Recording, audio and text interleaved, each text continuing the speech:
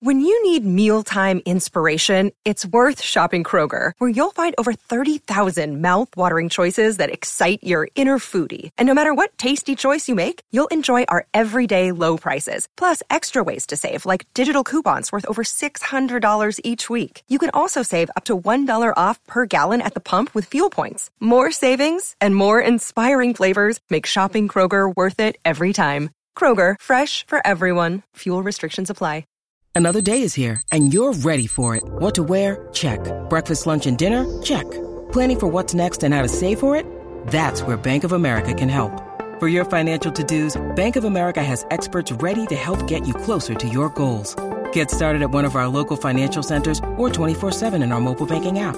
Find a location near you at bankofamerica.com/talktous. What would you like the power to do?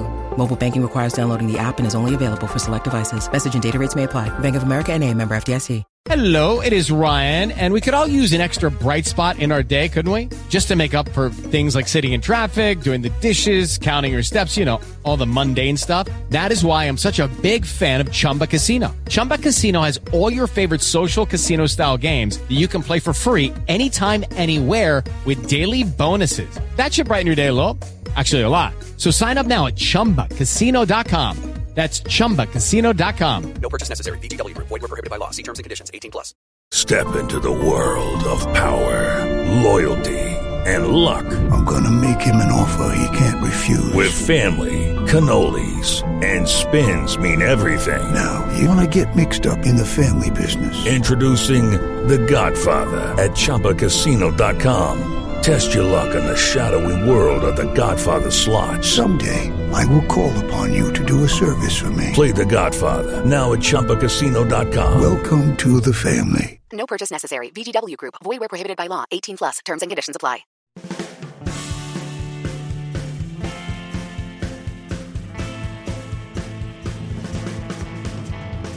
Hey everybody, what's going on? Rob Cesternino here with some Challenge CBS preseason coverage. We have a big show coming up.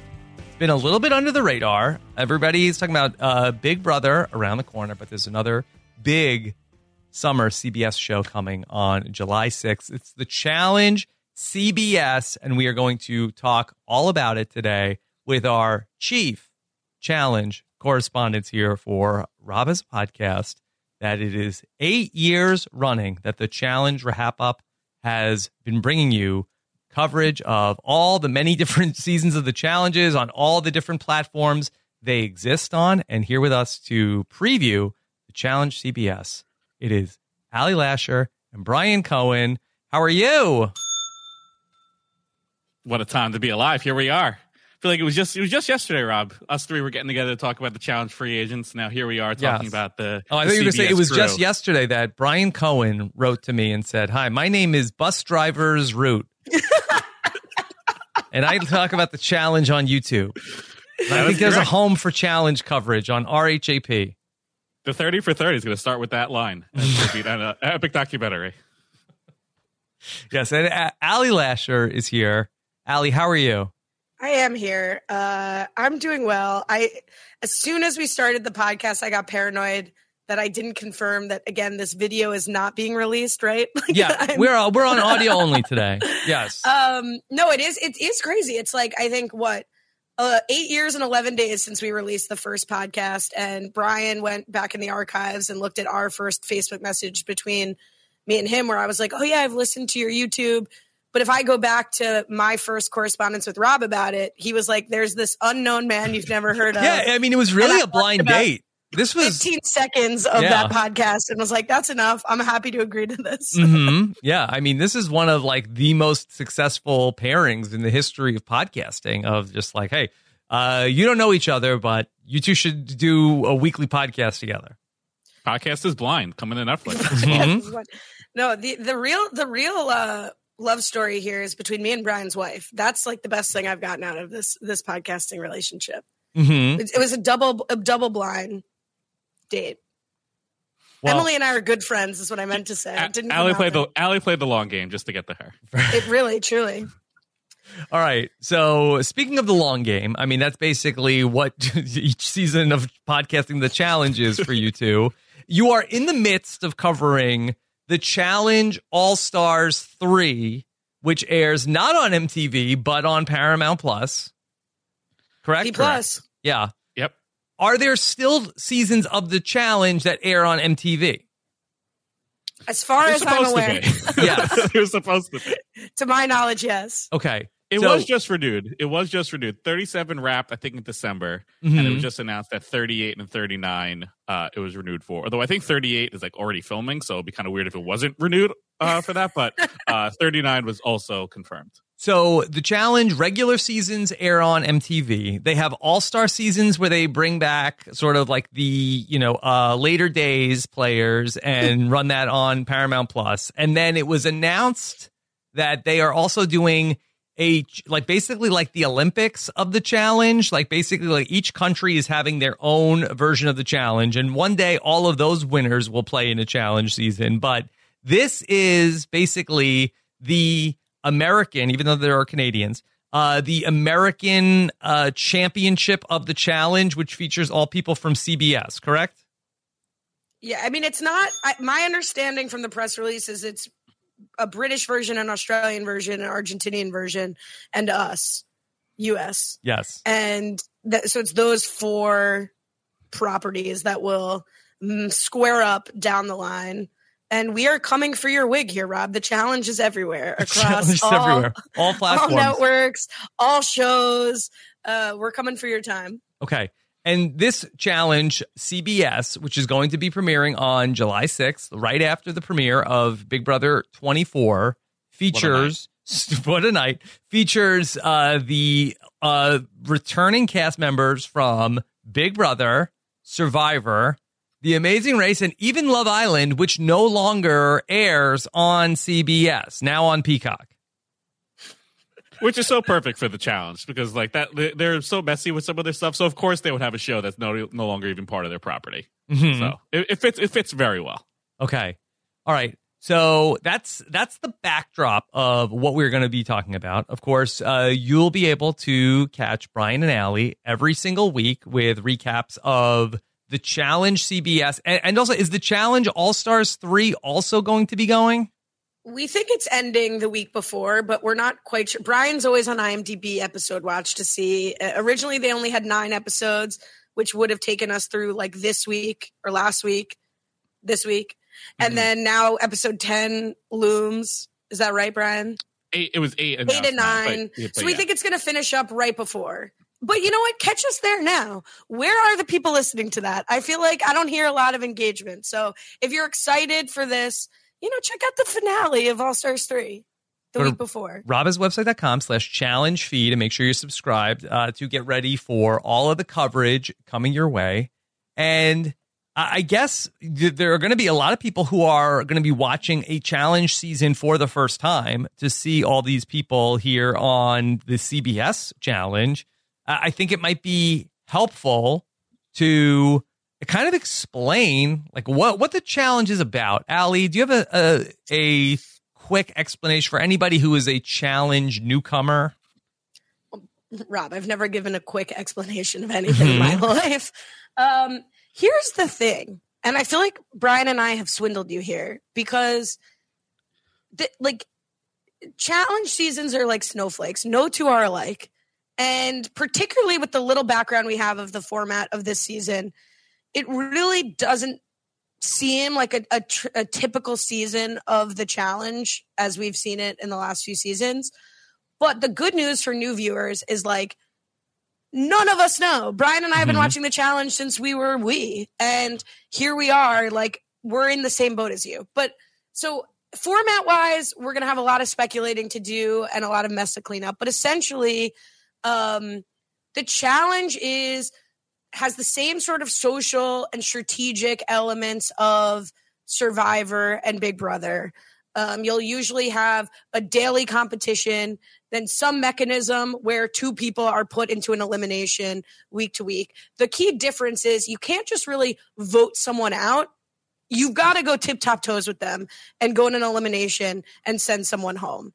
And then usually every season culminates in a big final, grueling physical challenges where some combination of either a team or one person or a pair takes home a boatload of cash. How'd I do? I feel like there's a lot of gaps to fill in there. No, I think that's basically it. And I think something we've always stressed is, as opposed to like even with like twists on Survivor and Big Brother, the structure of each season of Survivor and Big Brother don't really change as you go through it. Right. The structure of a challenge season can change 2 or 3 times as you go through the season. Like even on All Stars, like they change the way people go into elimination halfway through. So you just have to like go along with the ride because things are going to change so quickly and so often that you can't like question, oh, this is not fair. This is not good for the format. Things are going to change 100%. So you just have to like just go along for the ride. Ryan, do they have like 3 or 4 different versions of the format, or are there sort of like infinite combinations that they use and every time is different? Great question. So to start the show, it's the way seasons start is either in larger teams, like 2 or 3 teams, or you're paired together, sometimes with like an ex or a rival, or it could be you pick your partner, or you could be by yourself, or combination of all 3 through the season. They'll mix and match. Some weeks you're by yourself, some weeks you're with a person, some weeks you're with a team. So it really is ever flowing. Like there's every combination of people you could be with through the season. And then even like to get tossed into elimination, as Ali said, there's like 4 or 5 different mechanisms that they go through in each season. Sometimes the person who finishes last automatically goes in. Sometimes the winners pick someone to go in. Sometimes the house picks someone to go in. Sometimes the person who is going into elimination picks the person that goes in. Sometimes they have a random draw to pick the person that goes in. So this, I don't know, what is that, 8 factorial between the way you start, the way you go in? There's like there's many different mechanisms to go in. One thing I just want to put out here, and I think we've done a preview before with Rob where it's like why you should watch the challenge, what you need to know about the challenge when we had our big like injection of Big Brother people. One thing we always emphasize is like the challenge takes care of you. This can sound, I mean, you Survivor heads, Big Brother heads, like I'm sure this does not overwhelm you. Maybe if you're here because you like Love Island, this sounds like an overwhelming structure. They give you the background of the drama between the players or contestants you might need to know. They explain the format usually after it has paid off or not paid off.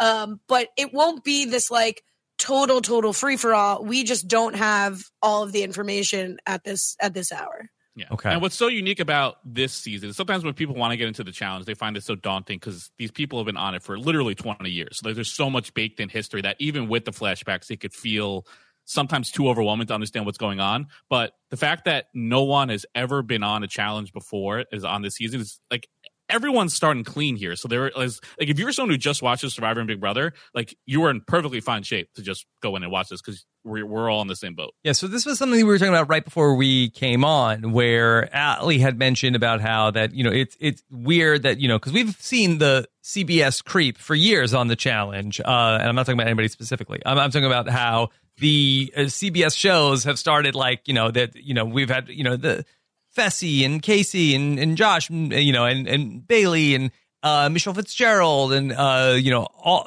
you know, Jay. People from Survivor and CBS have been going on to the challenge for years. Interestingly, Ali, none of those people are here. Yeah, it is interesting. And I can't pretend to be in the mind of a casting agent or like whether or not like does this mean that these people will never make the jump to the challenge? It seems like this could be a good like breeding ground for future challenge contestants. I think at first I was disappointed. I wanted to see some familiar challenge faces, some people with some experience. You know, one of the great things about having returning players each season of the challenge is that you have people who like really know the game and then they get to like this next level of gameplay where they're like, oh yeah, with this challenge, here's what we should do. And it's fun to see that. I've now settled into being excited that there are no people from the challenge on because you're not going to have that. You're not going to have the 1 or 2 vocal people saying, no, trust me, this is what we do. And we all like go to the end together. You're going to see people from different shows trying to apply their own idea of what challenge strategy is.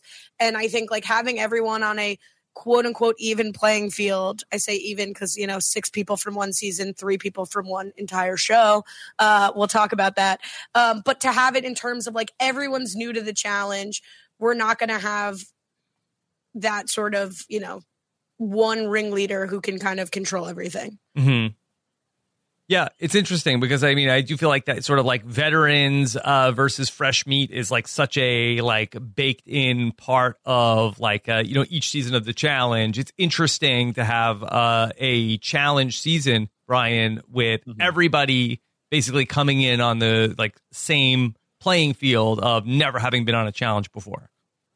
Yeah, I mean, this is the first time it's ever happened since the first season, because every season after that, there's been at least 2, 3, 4, 5, 10, 20, 30 people that have all been on the show before, most of the times multiple times. So it is so unique to have like no one really know what to do. And obviously, like, there are some similarities in Survivor and Big Brother that it's not like too unique of a show that you're not gonna be able to figure it out. But there are some differences, and it's going to be interesting to see how they're able to adapt to it. And like things do change week to week. I think in the trailer they said there's like a new twist like every single week, whatever that might mean. So to see how they navigate it with some of their reality TV history will be pretty interesting. So, Brian, are challenge fans excited about the challenge CBS? Like, are they in love with the actual like vehicle? Or are they in love with the people that are normally on the challenge and maybe don't care so much about the challenge CBS? Yeah, I think the hardcore challenge fan is much more into and excited for the all-star versions because their big thing. They never really liked the CBS invasion. A lot of people still haven't gotten over, even when they argued the one people started coming over. They wanted to keep it pure. They just want their real world and road rules people and some of the fresh meat people. They don't like any new people coming in and taking over their show. So I think this show is much more for the Survivor Big Brother fan who likes these people, who stands these people, wants to see them on their TV again, that probably wouldn't see them on a Survivor Big Brother season, and now can see them do something different. So I really don't think this is really for the hardcore fan. I think I think challenge fans will watch any version of the challenge because they're fans of it, but this is for the CBS, Love Island, Amazing Race people. Okay. Yeah, I really agree with that because I think, look, a lot of challenge fans say, like, we already know the challenge is the best show on television.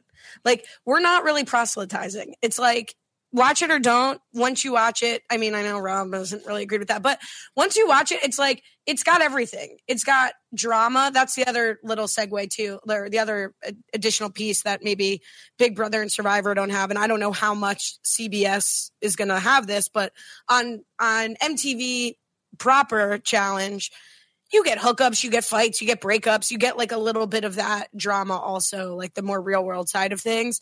But like, we know it's the greatest show. I think this seems to, like, as Brian said, be a vehicle to repurpose the other CBS favorites, bring more eyes to like a summer show. Why not, in between the Survivor and Big Brother seasons?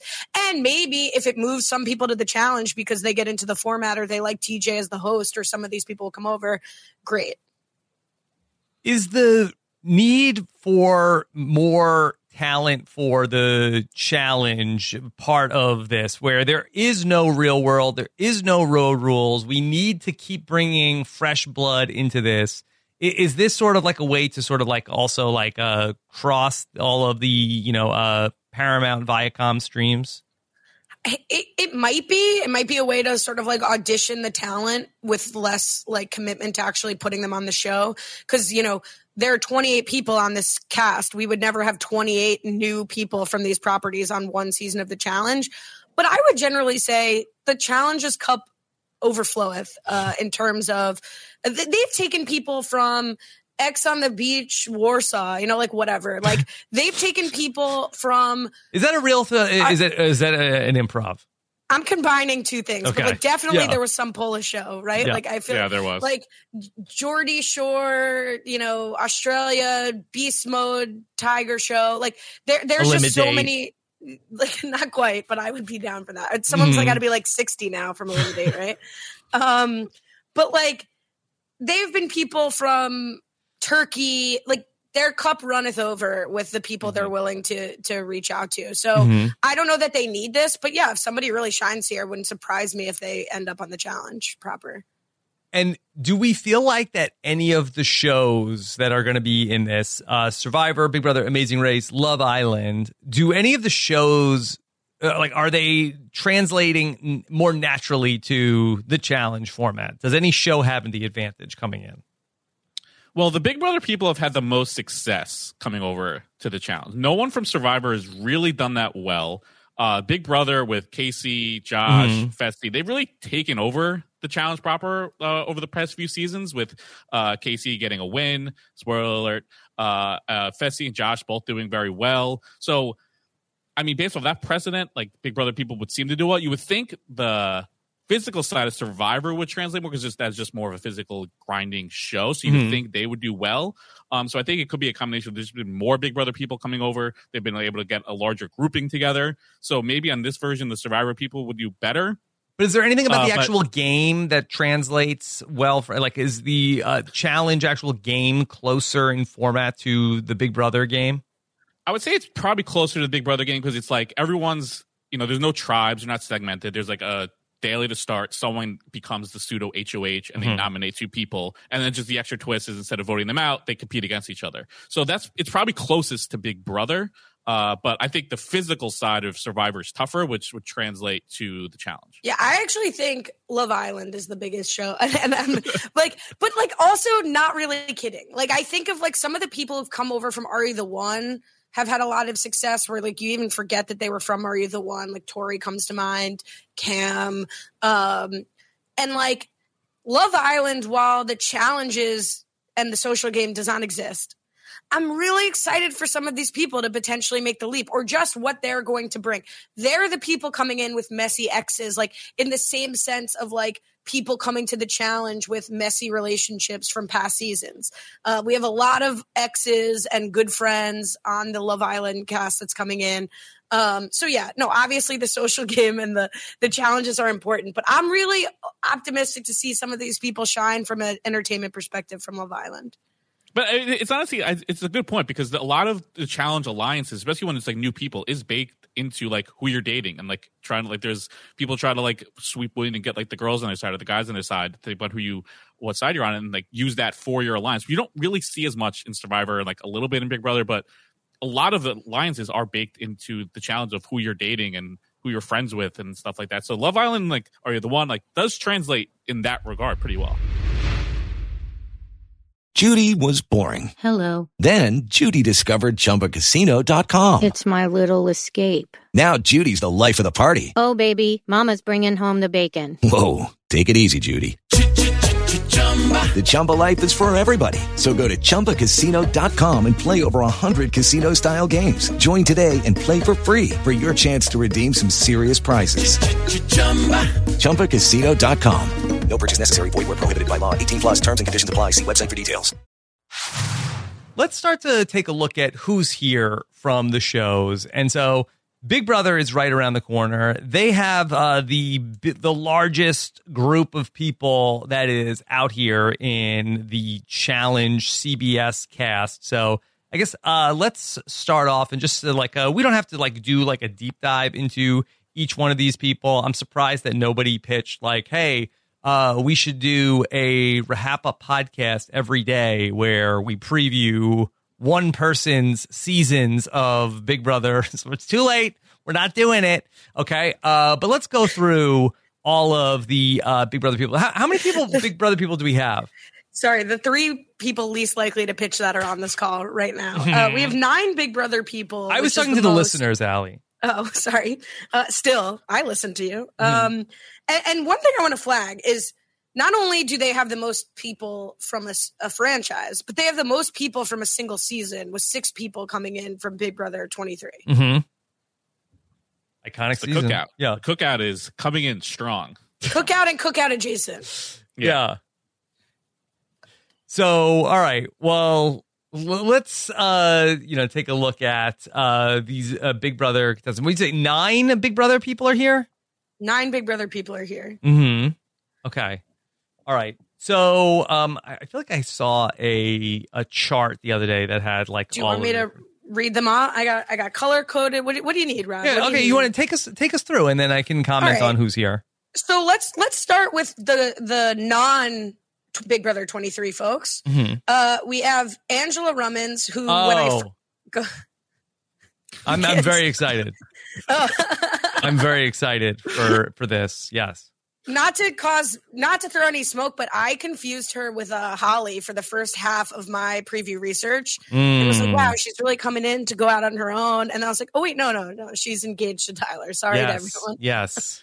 Sorry to the stands. I'm excited. No Tyler though, not to like spoil the rest of your list running down, which is kind of surprising. Well, it's interesting because I feel like, of course, Tyler and Angela, the electric couple that were part of Big Brother 20, we saw Tyler come back famously in Big Brother 22, and it did seem as though, dare I say, that his heart seemingly wasn't in it. He seemed a little bit checked out. Like there were fleeting moments, as he was cataloged throughout the season where, the old Tyler is back. But it just seemed like that really, he didn't seem to like have that, the killer instinct that we saw, early in Big Brother 20. And I think it's going to be interesting to see Angela play, because I kind of feel like that her mindset is, I'll show you how it's done. I think there's a high upside for Angela. I don't know how the three non-BB23 people are going to fit into the mix. If they're going to be like BB strong, if they're going to be open because they're not that connected. I think Angela has maybe a Casey connection. Maybe she's gotten a little bit of a rundown from a Casey who's done very well on the challenge proper. So we'll see how that shakes out. Yeah. We have David Alexander. Oh, we're moving on. We're moving on. I was going to say that. I got stressed because you said we weren't going to do a deep dive. No. I just said to anybody who doesn't think Angela can do well, I'd say, what's wrong with Angela? Ding yourself. Yeah. Gotta get that joke in. See? We changed the inflection on it. Has a totally different meaning now. Okay, David Alexander. Boy, CBS loves David Alexander. A real Cinderella story. And for good reason. Like, I was happy when they brought him back for BB22 after what happened on BB21. But here he is. Third season of reality TV for David Alexander? Or is that right? Yeah, this is, as far as I know. Some of these people, when you look into them, were like on a Nickelodeon show in 1995. I'm not counting that. In terms of, I don't know what he's been up to otherwise. Yeah. So, yeah, David Alexander. Look at this guy. Here's something to keep in mind that's maybe different than the other shows these people have come from is like, alliances are great, but when you're facing elimination, if you have any say whether the metric is that you call the person out to go tip-top toes with, or you can try to appeal to the people in power and ask, I want this person, friendships sort of fall away quick. And I think David, he's not the smallest guy in the house, but he's not the biggest guy in the house. And he might be someone that could get called out early. Like, I think that's something where you're sizing up BB people or Survivor people. You're not really thinking about how physically imposing they are. And I think that does, especially early on, come into play with someone's challenge performance. Okay. And if there are any historians that watch the challenge, they would have note that there's as I said, Big Brother's really taken over the challenge proper. So if there's a Survivor, Love Island, Amazing Race, people that have watched the show, they might be even more fearful of like, all right, well, Big Brother took over the challenge proper. I don't want them to take over here. So you could see Big Brother maybe being more of a target, even more so early on. I feel like when David has been at his best in these games, like that, he is able to sort of bro down with, if there's like a guys alliance, like it seems like he ends up like being like a good part of that. I mean, I think that his story is also like, he lost a lot of weight. He's very into like physical fitness, like the guys like out in the backyard, like doing like their workouts. Like he really does tend to, I think, fit in with those groups. And I think that like once upon a time, like there was like a very like fan fiction-y interpretation of like that, okay, David is actually a mastermind in this game. And, we've never seen that potential realized, but who knows, maybe the third time's the charm for David. Speaking of broing down and someone maybe with a connection to David from BB22, let's talk about the Meow Meow. Yeah. Enzo is here. Mm-hmm. Yeah, my brother's favorite. How about that? He's Enzo very is here. excited. Yeah, and Enzo is a big personality. If anybody was in New York for the know-it-alls that he was at the Bryson Wen Present event, and that he was wearing a tracksuit. And at the end of the night, he was like, Rob, come here. You got to get a picture. Get a picture of this outfit. You got to get a picture of this. Get a picture of this. How good does this look? I was like, oh my God, Enzo, you're killing it. The meow meow. I thought you were going to say there was a reveal. He like no, it wasn't like a breakaway tracksuit. Like a challenge uniform. Superman move. Mm-hmm. I slept in my uniform because I wanted to win today. That's a reference for the true heads. Yeah, I worry about Enzo here. In what way? Like you're worried about like he will get hurt, or you're worried about him like he will be worried about that for a lot of people. Yeah. Also, more medevacs on the challenge than either of those any of the other shows all combined. I'll say that. For the same reason, if David's a bro down guy and Enzo's a big brigader, I think he will probably gravitate to the Xaviers, the Dominics, the Tysons, like that kind of vibe. And I just don't see like that being the direction this show goes in. Yeah. And I worry because my brother's longevity, like when the Meow Meow leaves, he might stop watching. I'm not sure. The challenge does try to mix things up between the men and the women, where they try to like you partner with someone one week. Sometimes you're the only one voting for the other side, like men vote for women vote for men. So they do try to like make sure you need to have alliances that cross between the men and the women. So for anyone that is just looking to bro down, I think they might find themselves in a little bit of trouble, especially if they're not like the top bro that like the women want to like run the final with. So Enzo he's got to be careful with that if he's really looking to make that his game plan. Yeah, I think Enzo in his Big Brother career, has had like, moments of brilliance, but then also I think he kind of gets like locked in on what he's doing. I feel like he isn't super flexible. Like he sort of decides, okay, like this is the group, this is it, this is what we're doing. And again, I don't know if that fluidity is really rewarded in the challenge, but I feel like he gets a little one-dimensional as a player, even though I think that he does like have a lot of like charisma and can get people on his side. I think he's very much just like loyal to the people he's loyal to. And the one thing about the age thing, normally the challenge proper is definitely skews younger. Yeah. But the All-Stars version definitely broke that mold.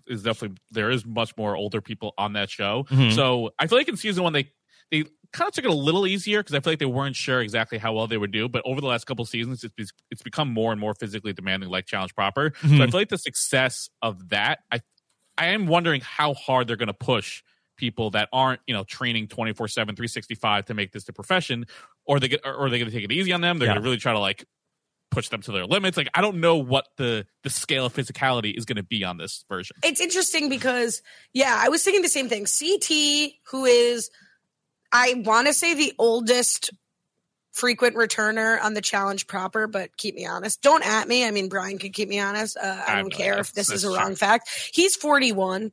And like Brian was saying, this is a full-time gig. He's working out every year to come back more svelte, and more fit than the season before. Enzo, fit guy, 44 years old.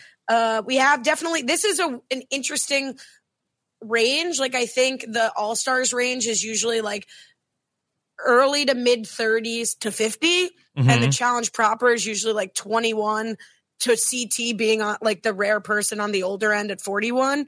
I don't know how they're going to split the baby here and like which sort of league we're going to be in, but I hope we're getting some grueling physical challenges. I mean, we always say like, I don't want these people to get hurt. I think sometimes the challenge will push it where like nobody could possibly do this task without getting hurt or totally gassed out. But I do want to see like, I don't want to see them like swinging in the backyard. Like this has to be a level up from Survivor and Big Brother challenges. Yeah. I went to get the age on Enzo before you gave it to us. I did notice on the CBS website, and again, it's still 2 weeks to go until the season starts, but we're not given any sort of biographical data on these contestants. If you click, their pictures are up, but then when you click on the picture, it just says the word biography, but it's not a link. It's just Biography coming later. Sounds like an MTV show. Sounds like how I was going to say, that's our style. I have to say, I always have reservations that the Survivor and Big Brother fans are going to come for us because we do things a different way over here at the challenge, not just in the podcast, but in the show. So if those bios go up, I mean, Brian and I used to do cast previews with Ari the One bios that literally like some intern wrote and used like a synonym for the same 6 words. Like this teacher educates students on the regular. Like can someone teach them about love? Find out on Ari the One. Like it was just never information. Interesting. And we would get 90 minutes out of that. It was pretty impressive. That's how you become the best. The only. Yeah. All right, so we went for my brother's Big Brother favorite. Let's tap into Big Brother 23 and talk about your son Dominic's favorite, Derek X. Yeah, Derek X is back here. This is, very, very exciting if you weren't a Big Brother fan. Because I feel like there's probably people that are like, oh, I'm watching for the Survivors, but I don't really know who the Big Brother people are. Derek X, that he was a guy who came in, did not really know anything about Big Brother, but he was like very charismatic, very likable, that he was, working closely with Tiffany, certainly with Claire in Big Brother 23, and looked as though he could be maybe the person who was going to be able to, figure out the cookout, maybe the only person that was going to be able to stand in their way. Ultimately came up short, but here he is on the challenge. Yeah, and I hear he continues to work closely with Claire. Are we surprised we don't see Claire here? I'm not sure. I wonder, was she asked? Did they feel like, okay, well, are we gonna have 7 people from Big Brother 23? We're gonna have the entire cast. Yeah, I would have liked to see one existing relationship. Again, that's sort of consistent with Challenge proper, and so I think that would have been fun. But excited to see Derek X. I don't know much more about him than what you said. I watched, but yeah. This is more of an overarching. You're about to go through the rest of the BB23 people, but do we know where they all are? They all friends? Do we know where? Like, obviously there was Kyle and Xavier beef near the end. Like, do we know the relationships of where they are coming into this season at? They're like the closest of any cast, right? Like, I mean, I feel like I still see them on Instagram. I don't know the nitty gritty, but it seems like all of these people are on mostly good terms. No, Rob? It's seemingly, but I don't really, travel in like the super most gossipy circles during the off season of the show. So I do not know, but I think that there's certainly not like public beef that we know about.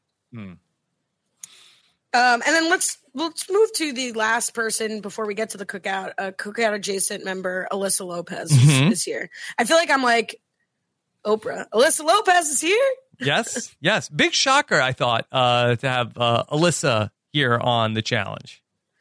I, too, was stunned. However, I always get got by challenge casting. I feel like, especially in the earlier days when it was like, Natalie's coming over, Pauly Califiore's coming over, and I was like, I was very much the person that Brian was describing of like, this is ruining the show, and I was always wrong about who was going to be a mainstay, who was going to do well.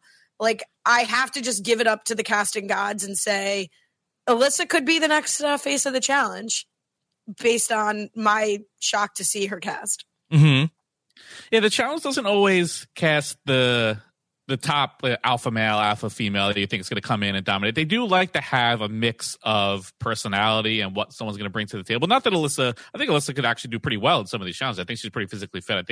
I think she said in one of her interviews she runs a lot, so I think she could do very well in a final if she got there. But she doesn't have that physical build that like a Sarah Lucina might have. You might think it was going to come in and do very well on a physical challenge, but personality wise, I think she's going to get into the mix. I think she could be part of like the hookup culture of this house. So they need to have that variety of people for the show. So I think she could be a pretty good fit here. I have a little asterisk next to her name too, because I was like, once I was looking at it, no stranger to showmances.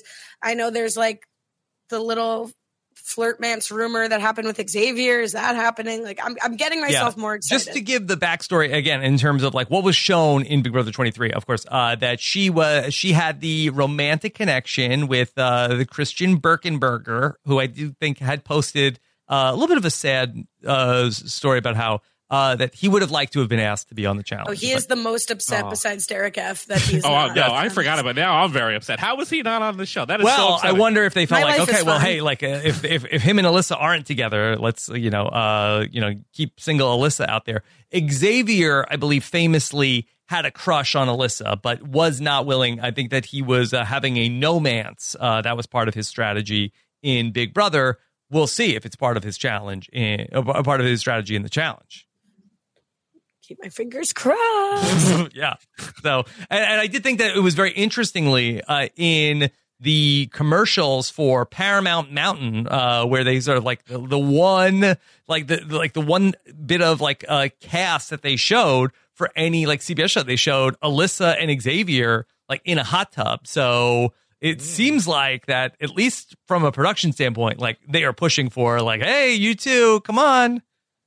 You're here. I'm there pushing. I'm behind production, pushing production. Do it for the trailer, at least. Let's talk about. Let's get to the cookout now. Let's talk about Azah. Yes, Azah's here. And here. I really like Azah from the show, and I like her from this. I try to keep up with a little bit of social media here and there. I think we talked about this a little bit before we got on. Like, she'll probably be a great like advocate for getting fans together to watch. She's done watch parties. Yeah. But I don't really have much to say other than that. I'm excited to see how she is in this like different format. Yeah, Azah, in terms of Big Brother 23, she was, like not always seeing eye to eye with people in the cookout. I mean, famously, she was, very close friends with Derek, but then with Derek F, but then also was feuding with him by the end of the season. She really had kind of like a big sister relationship with Brittany. Didn't want her to ever go up on the block. Didn't always like want to go in the same direction that sort of like the cookout strategy was going. So I do think that she has the possibility to be an interesting wild card. But in terms of like sort of in my mind of who I think of as like challenge material, somebody that's like super physical, like has a lot of like tenacity in terms of like, willing to do anything to win. That's not really what comes to mind when I think of Azah. But I mean, she's always like a very fun personality to have around. So I'm excited to see her on the show. Yeah, I think confessionals will be great. I just worry we might only get them for one episode. That's a fear. But for however long she's on, I think she'll be entertaining. But yeah, I could see her being the first casualty of a Big Brother war. If you're going to take a shot at someone and you don't want them to come back, Azah seems like a likely target to make that happen. Mm-hmm. Let's move to, speaking of not always seeing eye to eye with the cookout, let's talk about Tiffany, who not to bury the lead, one of the number one people I'm excited to see on this cast overall. Yeah. This is really exciting to have Tiffany get another shot at a CBS reality show here just 1 year after Big Brother 23. I think in a lot of people's minds, she was the person who was masterminding the cookout strategy in the game. She gave us a lot of really fun stuff in Big Brother 23. My winner pick ultimately did not end up bringing it home, but I am very excited to see her in this format. She did not perform especially well in too many competitions, although she did famously win the back-to-back HOHs, which did also create some problems for her. But I think she's somebody who's like very physically fit, but I don't feel like that was really a big part of her game in Big Brother. Yeah, I think it'd be tough for someone like Tiffany or like a lot of these people to actually win the show. I think you need to be a certain level of physicality to win the show, but to go far in the show and even make a final, you can rely on your social strategic game to get you there. We see people, someone like a Jemmy, who probably will never win the show, but like she's very socially good, strategically good, that she can get pretty far. And that's probably the upside for someone like Tiffany, where she is able to build alliances and maybe get her paired with someone who's like physically strong. Yeah, Ali, so, like, I remember that weight. The win will be tough. In the first episode of Big Brother 23, she's like flipping like tires over. Like I feel like that Tiffany is like underrated strong. Well, that's what I think. In the same way I was talking about this with David, like Tiffany's someone where maybe you're not the biggest fan of Big Brother, or you are. Like, you really want to call Tiffany out in an elimination 1-on-1? Probably Big not. mistake. She's smart. Yeah, you might get a puzzle, but you might get something physical. Like, I wouldn't want to call her out especially I'm looking at this field. Like, she's definitely not small enough. She looks physically fit, and that could go a long way unless she starts failing on the dailies, and then maybe people are calling her out for that. What I'm excited about with Tiffany and with a lot of these contestants, like from the cookout to Shan, is like we saw 2 seasons of Survivor and Big Brother where people were talking about how they were playing for a larger purpose than themselves. They were going to be, one of the first Black alliances to get to the end, to have a Black winner. And that was amazing to watch and really, really important. And here we get to see those same players get another chance with a more diverse cast, having done that for, having done that already. And now, let's see what happens here. Is that going to be still on their minds? I mean, they're always going to be probably thinking about that, but I'm really excited to see them with more room to play and to see what happens with Tiffany. If Tiffany and Xavier are going to be tip-top toes, or are they going to be allies here? Like, are we going to see Tiffany be able to say, I want to go out on my own, or I have to be with the solid alliance? I'm really, really excited to see these people. A lot of these people get a second chance to play. And I don't want to I'll stop there if people want to respond, but I have some juicy drama. Please. What can we say to top juicy drama? Cut you off with that. Yeah, go for it. Tiffany's got a little bit of a connection, according to Reddit, to Mr. Cinco from Love Island. So, head on a swivel. Did that come from this show? Is that going to be a factor? Is this going to be Love Island's chance to tie in with the Big Brother people? I'm excited. I'm excited to see that. Okay. Interesting. What a juicy nugget right there. How about the rest of the BB23 group here that's in the challenge CBS? Yeah, well, I just mentioned Xavier. We have him here, so let's go to him. Mm-hmm. Yeah. Winner. The winner. Now, I wonder, how much of a target is there on Xavier's back of okay, well, you're not going to win 2 shows. Come on. I mean, Bananas has 7 rings. You could win as many as you need. Casey, double winner. I feel like that it's one thing where it's I feel like that, when we get to the survivors, I feel like it's hey, let's go after, Ben. He's a winner. I feel like, but for the people that are that just came off of, Big Brother 23, where there's some question as to whether or not, hey, that should have been my win. Is there any chance Xavier is able to, be the person that does not have a huge target on his back with so much of his cast here? I mean, my note says biggest target, and that's all I wrote down. So I agree with you, Rob. Yeah. But it's really going to me, come down to, does the cookout and BB23 stay together? Do they feel like they can make new inroads with other people?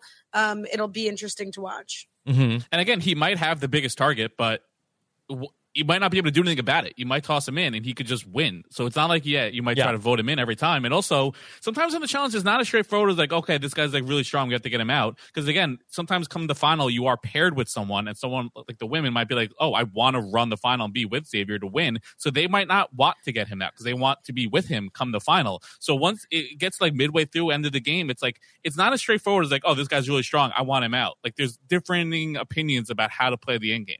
Yeah. Xavier, former college basketball player. I think he had a knee injury, which caused him to have to slow down. But I think that the guy is still super athletic.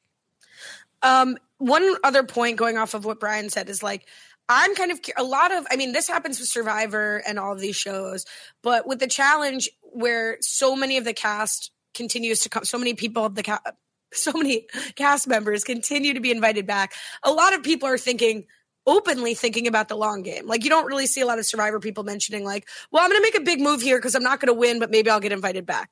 That's discussed on the challenge. If I screw him here, this could hurt our relationship out of the show. This could hurt our relationship next season.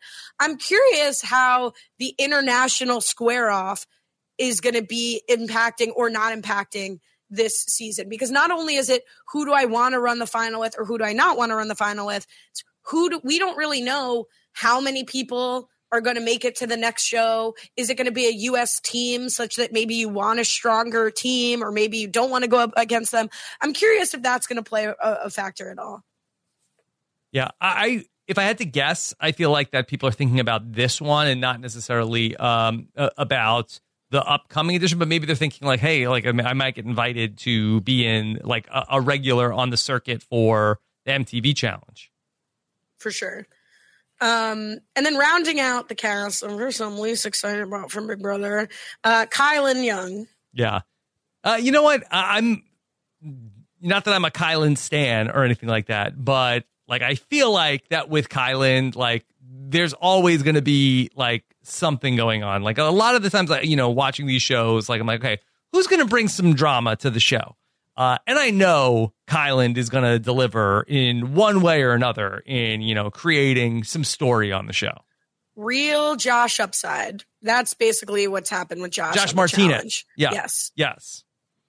We need some edge. Like a lot of like Derek acts like he's like a nice guy. He's not gonna like, you know, start some fights in the pantry or something like that. We need someone that's gonna get in the mix. And Kylan's gonna be good physically. He's another one that like you might want to get him out, but what are you gonna do? He might just win his way to the end. And you want someone to like be that instigator. Something you don't want everyone playing nice. Like I don't want this to be all like goody two shoes over here. I want to see some action, and Kylan is gonna bring that. He's a big guy. I think he's underrated physically. I think strategically, it's interesting, Kylan, that he is able to, and I mean this as a positive, like that he is able to manipulate, like I think especially well, and we saw that at different times where he is able to get people to do his bidding. However, there's a big however, that I do not think that he always knows strategically what he should be doing. So sometimes he is able to get people to do things that do not necessarily interest his long-term interest in the game,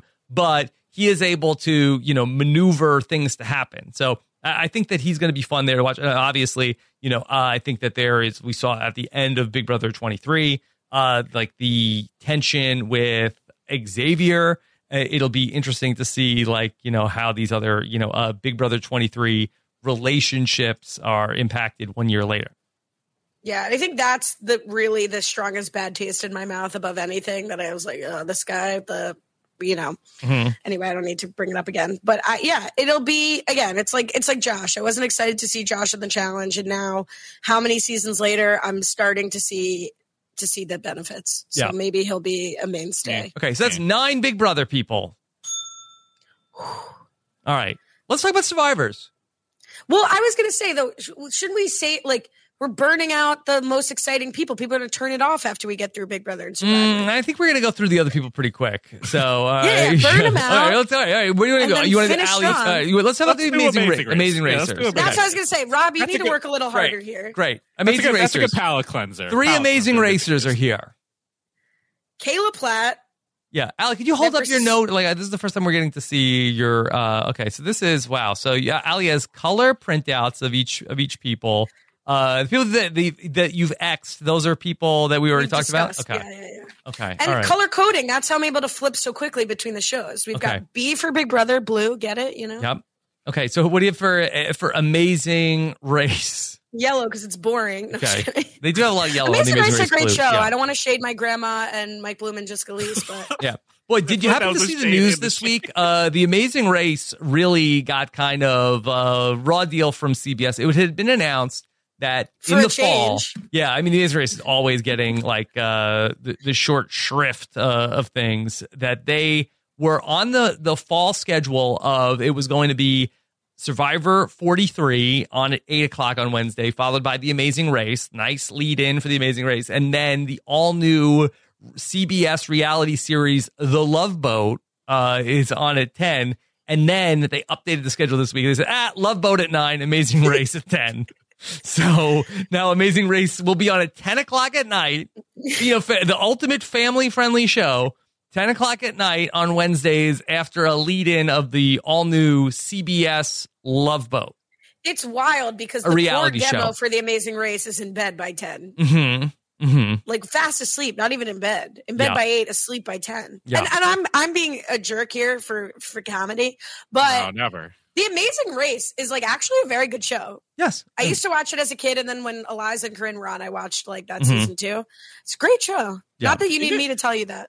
Although I think isn't Hannah from Below Deck hosting the Love Boat? That should be. I'm not sure. Although from a podcasting perspective, considering like Survivor's on Wednesday night, like maybe like having Amazing Race on at 10 o'clock might make more sense to have the Amazing Race recaps be on Fridays. But more on that as we get closer to the fall. Okay. Now, is the Love Boat considered an island? Are we getting hot dummies on islands on the boat? Honestly, I don't think we know enough about how it's going to work. So a lot of things in the reality TV world, TBD at this moment in terms of like what we're doing podcast wise. Okay. You'll have to change the branding. Hot dummies near water, in and around water.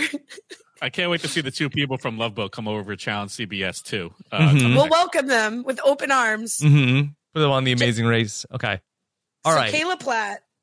Are they on this? Should I give you all three of them? Okay, well, let's go one at a time. Kayla, she was most recently was part of the Amazing Race. Boy, I have to get Amazing Race 33, I think was the last one we just watched.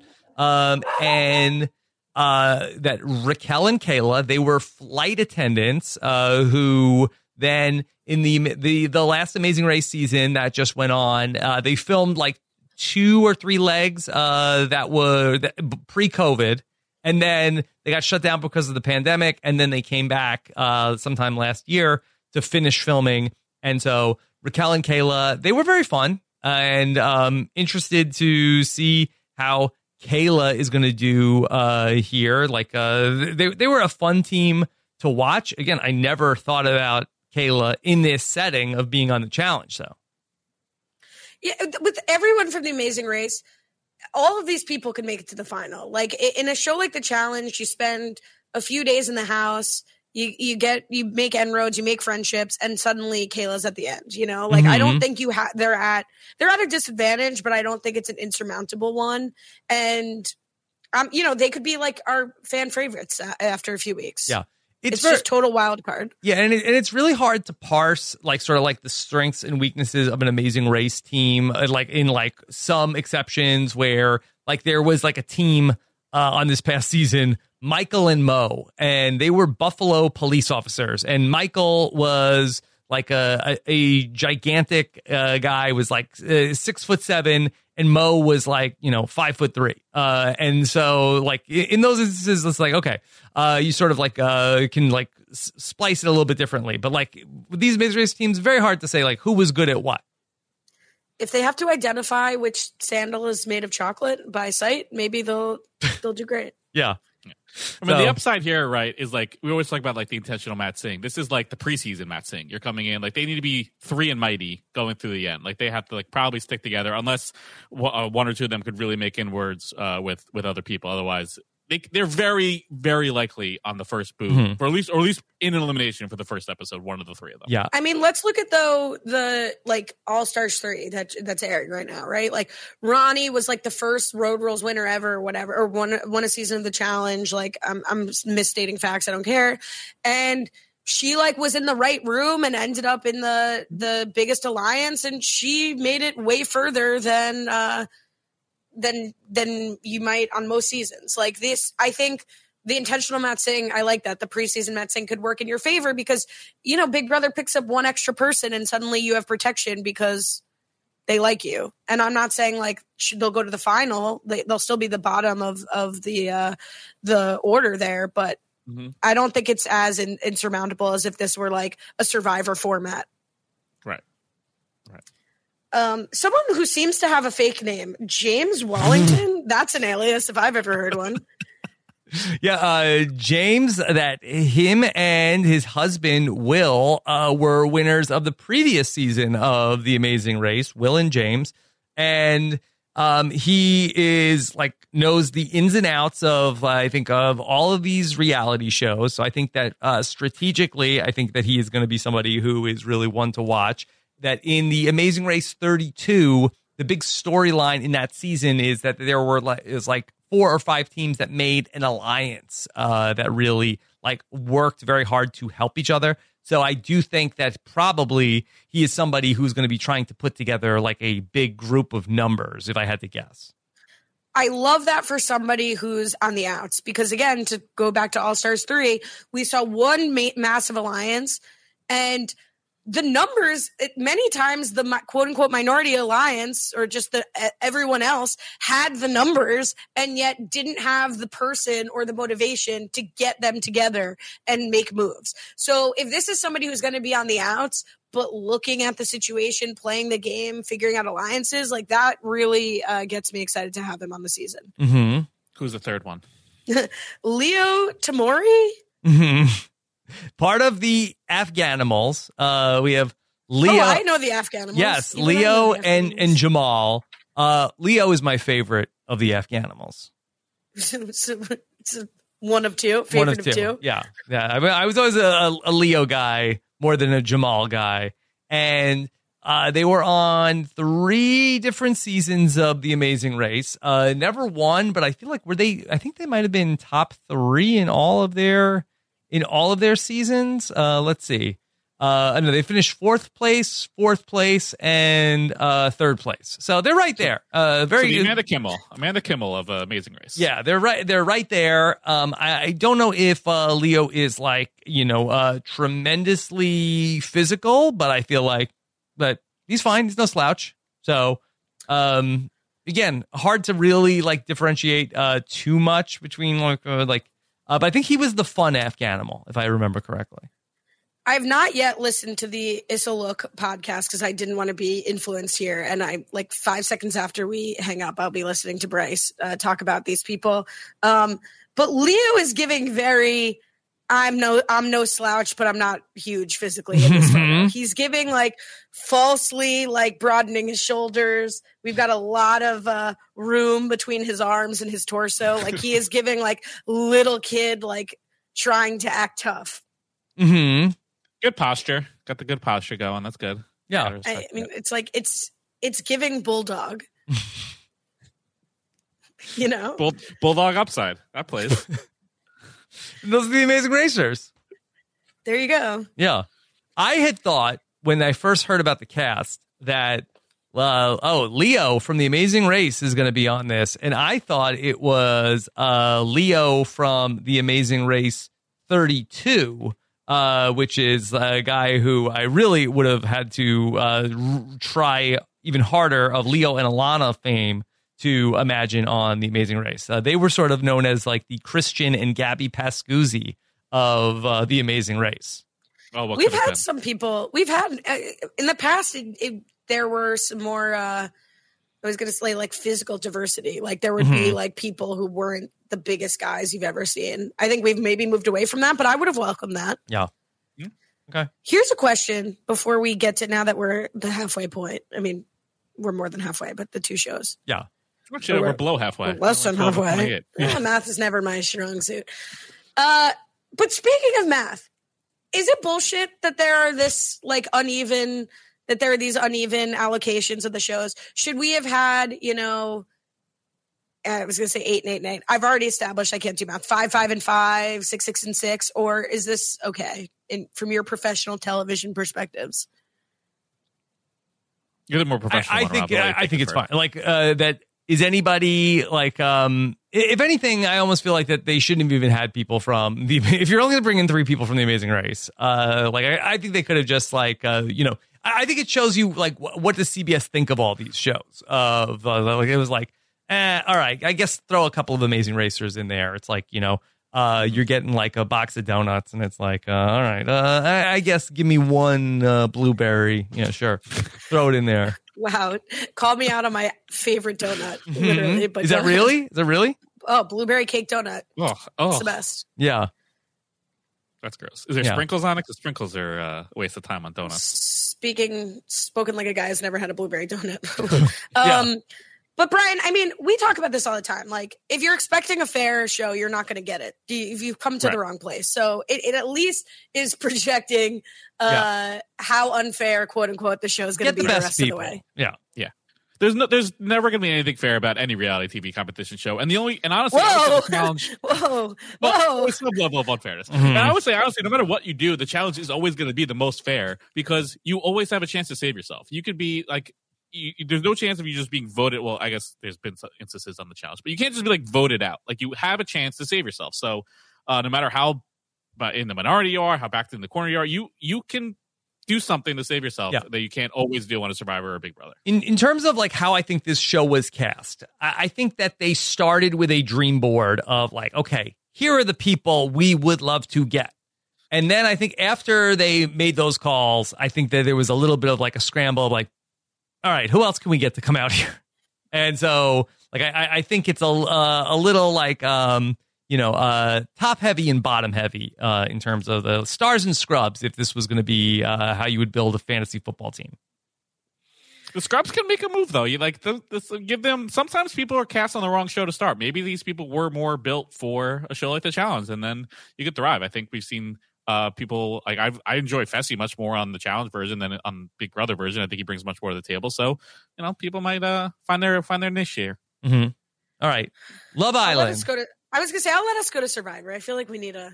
Plus, Love Island's gonna be messy. I'm excited to fill you guys in on the mess. Well, let's do it. Love Island. All right, fine. Tell us the mess. What color? All right, so we actually red for love, obviously. Love Island also with 8 people, which shocks me. I mean, 8 Love Island people on this show. 8 Love Islanders. Oh my god.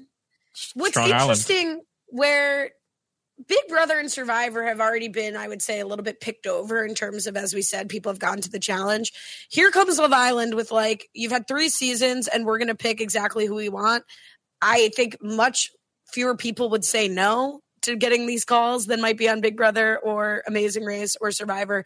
And I think it shows. Like, there are maybe some other people I'd like to see, but I think this is like 8 people with messy drama between each other that were all, not all of them, but a lot of them are fan favorites. So I think it's a really good selection. Yeah. I think so. Okay. Starting with one of the most beloved people to ever be on Love Island, Cache Proudfoot, who goes by Cash. Season 3, Love Island. Yeah, so I think that in my personal Love Island viewing, that I think I was on with Kirsten and Scally early in the season, in season 1 and season 2. And I think in season 3, I had to, I was midway through and I did a lot of catch up. So I feel like I know the season 3 people the best. And Cache was a big personality. Definitely remember her from the show. Yeah, people are going to love her. She's giving good television. She's fit. She's like a dancer, I think, if I remember correctly. And I don't have a lot to say about these people because the challenges of Love Island are Bush League. So it's really just all personality based. I'm projecting that she's pretty fit. Big drums between her and the aforementioned Cinco, who, he chose Trina, who's not on the show, over Cash. Cash eventually gets dumped from the island. They get together after the show. They broke up in January 2022. Unclear where they stand. I mean, Cash was really amazing. Cash and Trina were both really amazing on that season about pursuing the same guy and respecting each other and maintaining a friendship. So I don't know if Cash and Cinco will have that same sort of respectful energy. If it was a bad breakup, all Cash really said when they broke up is that she was sad. So I'm excited to have them both back. So maybe a love triangle with Tiffany then in the mix. I know. Mm-hmm. I was so excited. Whispering, not great podcast content. Sorry, Rob. It's no issue with whispering. I feel like the audience feels like that you are telling them a secret. Yeah. Isn't there a whole? Isn't that ASMR? Yeah. Isn't there a whole genre of whispering? Nobody's recruiting me to do ASMR. You've heard me. But so Cinco, I mean, what's to say about Cinco? I think he can bungle the social game a little bit, as between Cash and Trina. But look at that beast. You're calling him in. He's fit. Mm-hmm. I think he played maybe college football, something like that. There was some other, you're saying with Xavier. Is he Melvin Holland Jr. the 5th? What is the Cinco? Was he born on the 5th? I think you just said it. The 5th. Is he the 5th? Well, he's a junior. I thought you said the 5th. No, I'm asking. Is he what? Maybe he just wore number 5. I was going to say, I want to say that. I don't David remember Wright? the explanation. But he looks more like a Cinco than a Melvin, Cinco's a hotter name than Melvin. Melvin's tough. Okay. Let's see. That he played as number 5. There you go. And he's a nice guy too. He bungled it a little bit, but can you tell I'm excited for Cinco to be here? Too many nice guys. Where's the jerks? I mean, but he still caused some of the greatest drama on season 3. Mm-hmm. Let's go to the BFFs here. We have Selly and we have Justine from season 2. Winner of Love Island season 2, Justine. Spoiler alert. BFF, Selly. Okay. You know, I don't really know what to say about this besides that they're like two of the most fan favorite women from the show, definitely from their season. They're coming in very, very tight, I would imagine. As far as I know, they're both single. Justine and the guy she won with have broken up, and Selly and the awful guy she was with have broken up. Neither of their exes are on the show. However, there was like a little flirtmance between Giovanni and Selly. Giovanni, who's also on the show from season 3. And in fact, a Media Traffic article from July 2021 said, put them both on a season of The Challenge. Right. Wow. Here we are. So, you can't see my face, but I'm shocked. At first, I was like, as somebody who is a purist for, you know, the CBS trinity of, you know, Survivor, Big Brother, Amazing Race, I was a little bit like, did we need Love Island in here? But Brian, do you feel like that, you know, the people that were putting the show together were like, okay, but who's going to, like, are we going to get the hookups? Like, bring Love Island in. No, bring the heat.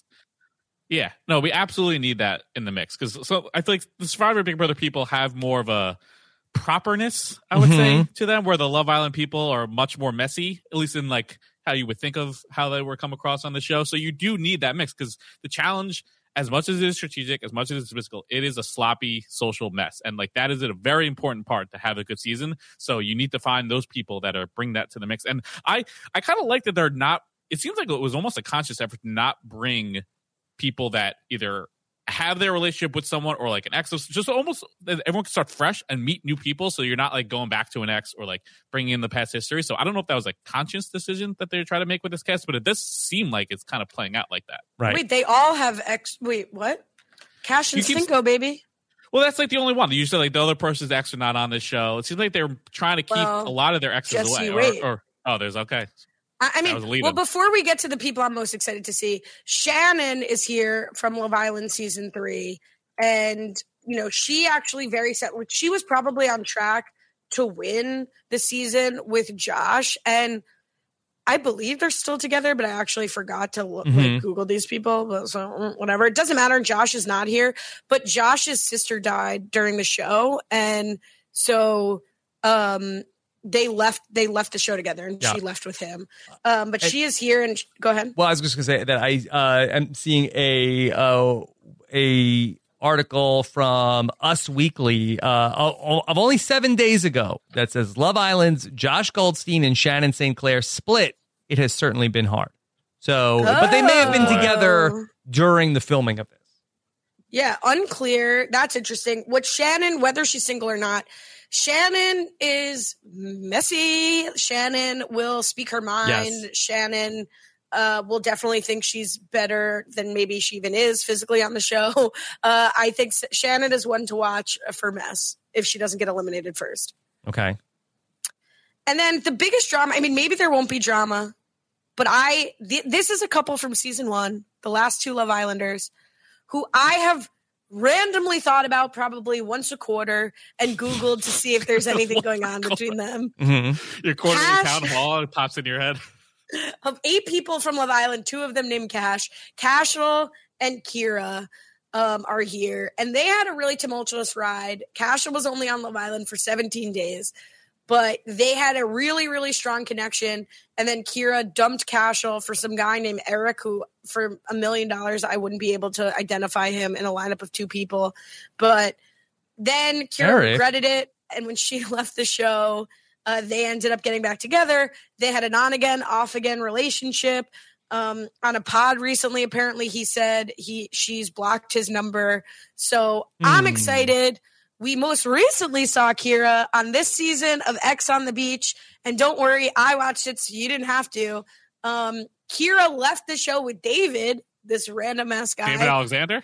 David Barta. And apparently they live together, according to the show. But I could not find a single photo of them together on either of their Instagrams. So it will be very interesting, to say the least. Kira, bisexual queen. She's like really, really honest and open. Yes. Has a great energy. People are obsessed with her. I know who. Now I know. It's coming back to me. Yeah. That's all I have. I mean, Kira, to me, if she's single, is even more dangerous. Is she still with this David guy? Yeah, she came in at the end of the first episode. Yeah, she came in. She was like the one that they come in to upset the apple cart, and she steals one of their mans. I think Cinco was in that spot in season 3. Yeah. Rob, look at you go. Recall. Yeah, I remember because I was like, oh, this person is in the the coveted spot of being like, oh, this is the prize. Yeah, and Kira walks into Ex on the Beach, and literally David threw away a relationship that he'd been in for like multiple years. Like Kira's got that X factor, so I'm excited to see this all play out. Okay, round 2. Name something that's not boring. A laundry? Ooh, a book club. Computer solitaire, huh? Sorry, we were looking for Chumba Casino. That's right. ChumbaCasino.com has over 100 casino-style games. Join today and play for free for your chance to redeem some serious prizes. ChumbaCasino.com. No purchase necessary. Void where prohibited by law. 18+ terms and conditions apply. See website for details. Hey guys, it is Ryan. I'm not sure if you know this about me, but I'm a bit of a fun fanatic when I can. I like to work, but I like fun too. It's a thing. And now the truth is out there. I can tell you about my favorite place to have fun. Chumba Casino. They have hundreds of social casino style games to choose from with new games released each week. You can play for free anytime, anywhere. And each day brings a new chance to collect daily bonuses. So join me in the fun. Sign up now at ChumbaCasino.com. No purchase necessary. VGW Group. Void where prohibited by law. See terms and conditions. 18+. Hey guys, it is Ryan. I'm not sure if you know this about me, but I'm a bit of a fun fanatic when I can. I like to work, but I like fun too. It's a thing. And now the truth is out there. I can tell you about my favorite place to have fun. Chumba Casino. They have hundreds of social casino style games to choose from with new games released each week. You can play for free anytime, anywhere. And each day brings a new chance to collect daily bonuses. So join me in the fun. Sign up now at ChumbaCasino.com. No purchase necessary. VGW Group. Void where prohibited by law. See terms and conditions. 18+. It's a big week when RHAP is on the road in Chicago. Check out my live show from Chicago. That's going to be up on Thursday. Wednesday night, Shannon Gus is going to be live with you with Kelly Wentworth after Survivor. And we preview the Dondi finale with Deal or No Deal Island host Joe Manganiello, all right here on RHAP. We know reality TV. Let's talk about the survivors, okay? So many people that I know covered over the years that is here. I believe everybody that's here in Survivor has played during the Rob as a Podcast era of Survivor. So I am very familiar with all of these Survivor combatants. Most of them played within the last 2 years. So yeah, definitely they're in the Rob as a Podcast era. Yeah. Okay. All right. Allie, who do you want to talk about first? I'm just going to go in order on my sheet here of who's left. Let's start with what color? Green? Green for being out in the wild. A couple of these people, not the first time you and I have previewed them, Allie. No, and let's start with that. Let's talk about Ben, because as I was looking into Ben, I was like, I wish I didn't keep scrawled out notes in writing, and I wish I had some organized electronic system and I could just pull that up, but wouldn't be me if that were the case, you know?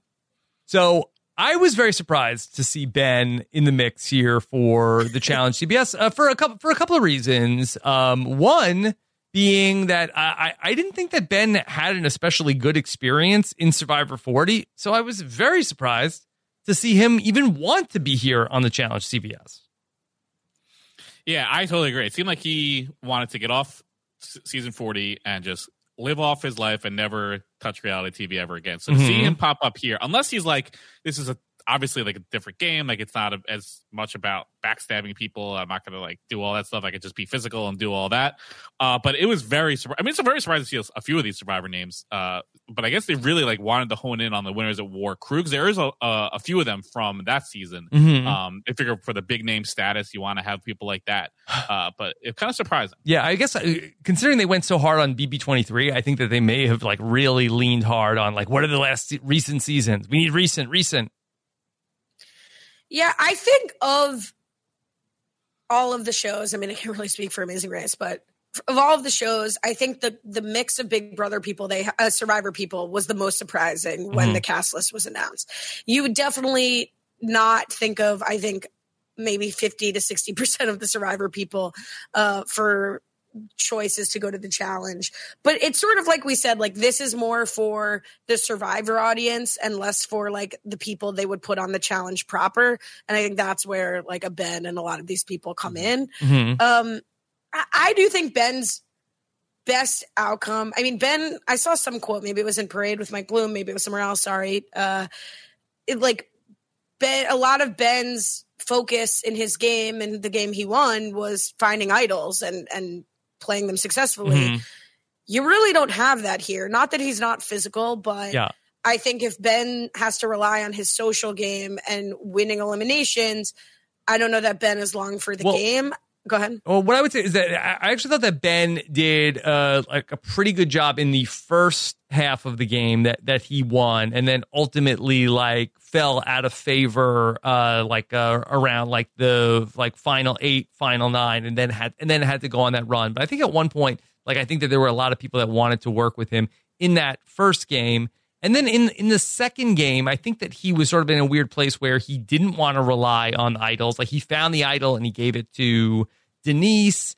And then it just seemed like that he really was sort of like locked in on some of the plans that he wanted to do and did not have like a lot of like flexibility and didn't really have a lot in terms of like his social game with people that were not in his immediate alliance of like Tony and Sarah.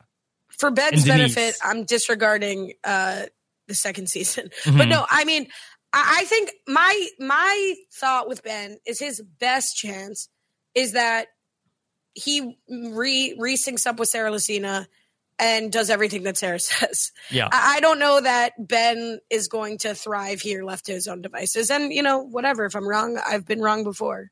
Yeah, and I think sometimes being too strategic on a show like The Challenge could bite you in the butt because it's not as a straightforward strategic game as a Survivor Big Brother. So sometimes just playing the straightforward, I'm a good in challenges, you want me on your team in a daily, you want me to run the final with me, I think that is where he should lean into, and I think that would play well. I think if he tries to get too much in the mix of the strategic game, then like he's going to create an unnecessary target additionally on himself. So just keep to his physical self, play it more straightforward. I think that's the more positive path for Ben. I think Ben has a fun side. I think Ben has a silly side. But I think that when Ben is at odds with somebody in one of these games, I think that like he tends to go to like kind of like a more negative place with like in dealing with them. And so again, maybe that doesn't matter as much in the challenge as it does where somebody could just like vote you out. Ben is a big guy. I don't know if he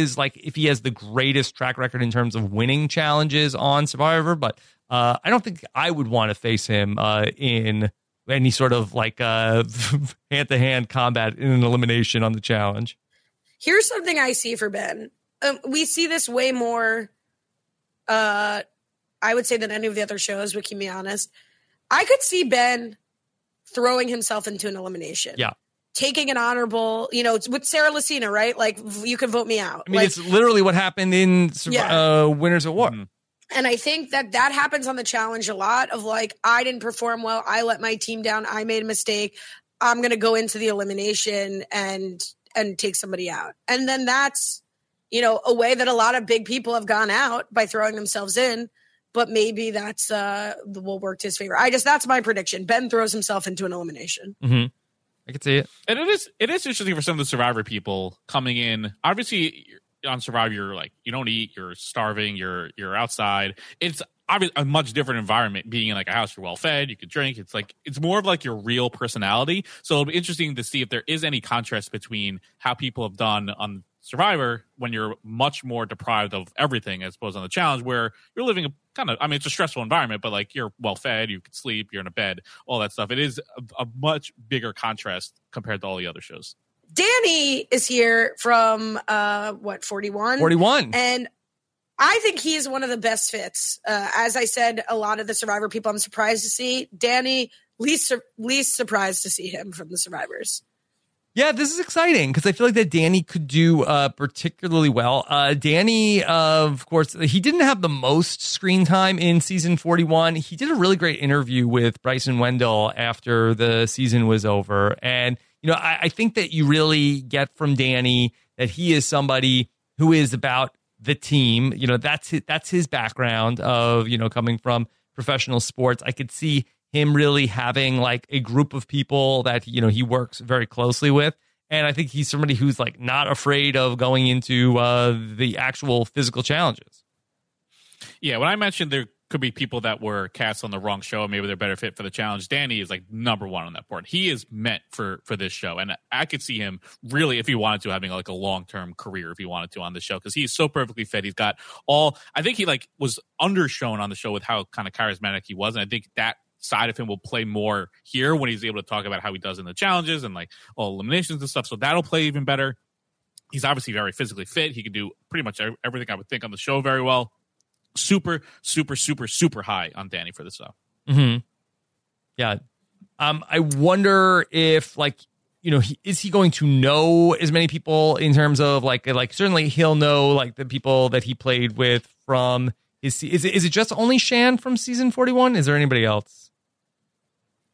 No, I think that's it. That's it. Yep, yeah. So I don't know how well he is like connected to a lot of the other people. So he might be a little bit of an outsider. But that being said, like a super nice guy, Danny. And I feel like that, everybody from the season like enjoyed working with him out there. You didn't hear anybody really saying negative things about Danny afterwards. So overall, I feel like Danny's a pretty good bet to go far.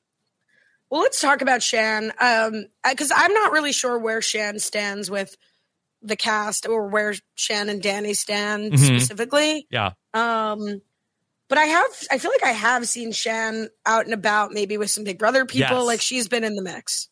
Yeah, I mean, Shan is definitely, connected with the Big Brother people. Like, I think that, she's been to LA and, has certainly, at the very least, like hung out with a lot of the people that are from the Big Brother 23 cast. Again, what does that mean in a game like this? I guess we'll see. Shan had, a really incredible run in Survivor 41. I think like one of the most charismatic players that we've seen on the show, was a big part of a lot of the strategizing that went on. I am a little intrigued to see how she performs in the challenges. I know she's a runner, but in terms of like things that are more physical, I'm not sure necessarily how she's going to fare in those. Yeah, I think for definitely, like you said, for confessional, for storytelling, I think she's going to be heavily relied upon early for however long she's on the show. Like I think in the preseason interview, like you said, she runs a lot, so I think that could do very well. I'm kind of curious about how a lot of these people do, because a lot of these people have only done one reality show. This is now their second, so this is their first time back on TV after they're able to see the perception of them. So for Shan, just got such good reception coming off her first season. Like I don't want like that that view of Shan to like disappear. Like if she isn't as charismatic this season, if things don't close poorly, like she's had such like a amazing viewpoint from the viewer perspective, as a lot of these other people have. So I'm curious how that then translates to going back on TV in a new environment, in a new situation. Like how do these people handle being back on TV? Yeah, it's an interesting point. It'll be interesting to see, and I know that Shan's had some negativity with her cast members in certain respects. Like, so I don't know if she'll be coming in with like a different outlook on friends on the show, or I just think that Shan is more well-positioned in the way that I don't see like Ben Driebergen or Enzo really connecting with like the majority of people in the house. Like I think Shan is really poised to sort of flow between the different properties. And so I don't see her not giving like her same charismatic strategic self, but it's definitely, possible. Yeah. And I definitely think that going back to her original season, that on her original tribe, every single person wanted to work with Shan. Every single person felt like, okay, Shan is my number one. And then, even, coming into the merge, that there were people that she hadn't played yet that also like wanted to like instantly like said, okay, I want to work with Shan. So I think she's not going to have any sort of a problem making allies.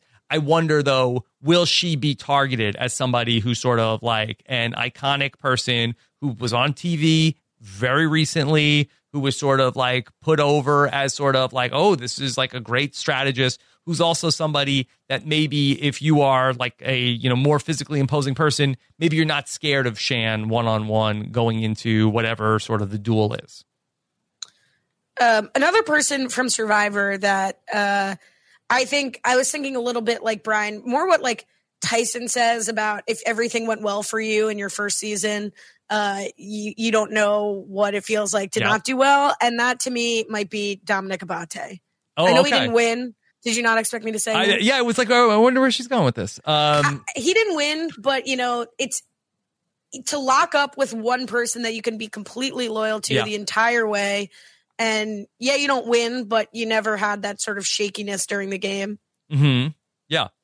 So, interesting to see Dom Abate here. Personally, like I was a little surprised to see him in this mix because I just felt like that he is sort of like on that list of like, okay, a no-brainer person to go back and bring back to Survivor. And honestly, I don't know how being on the Challenge CBS might impact your return viability. But, you know, Jeff has said, hey, we're not bringing back anybody from before season 40. So for Dom, like this might be like, hey, this might be my only chance to go do another one of these shows. So he is not somebody I ever envisioned being on the Challenge. Like, I did not think that was going to be his bag, but the guy does CrossFit.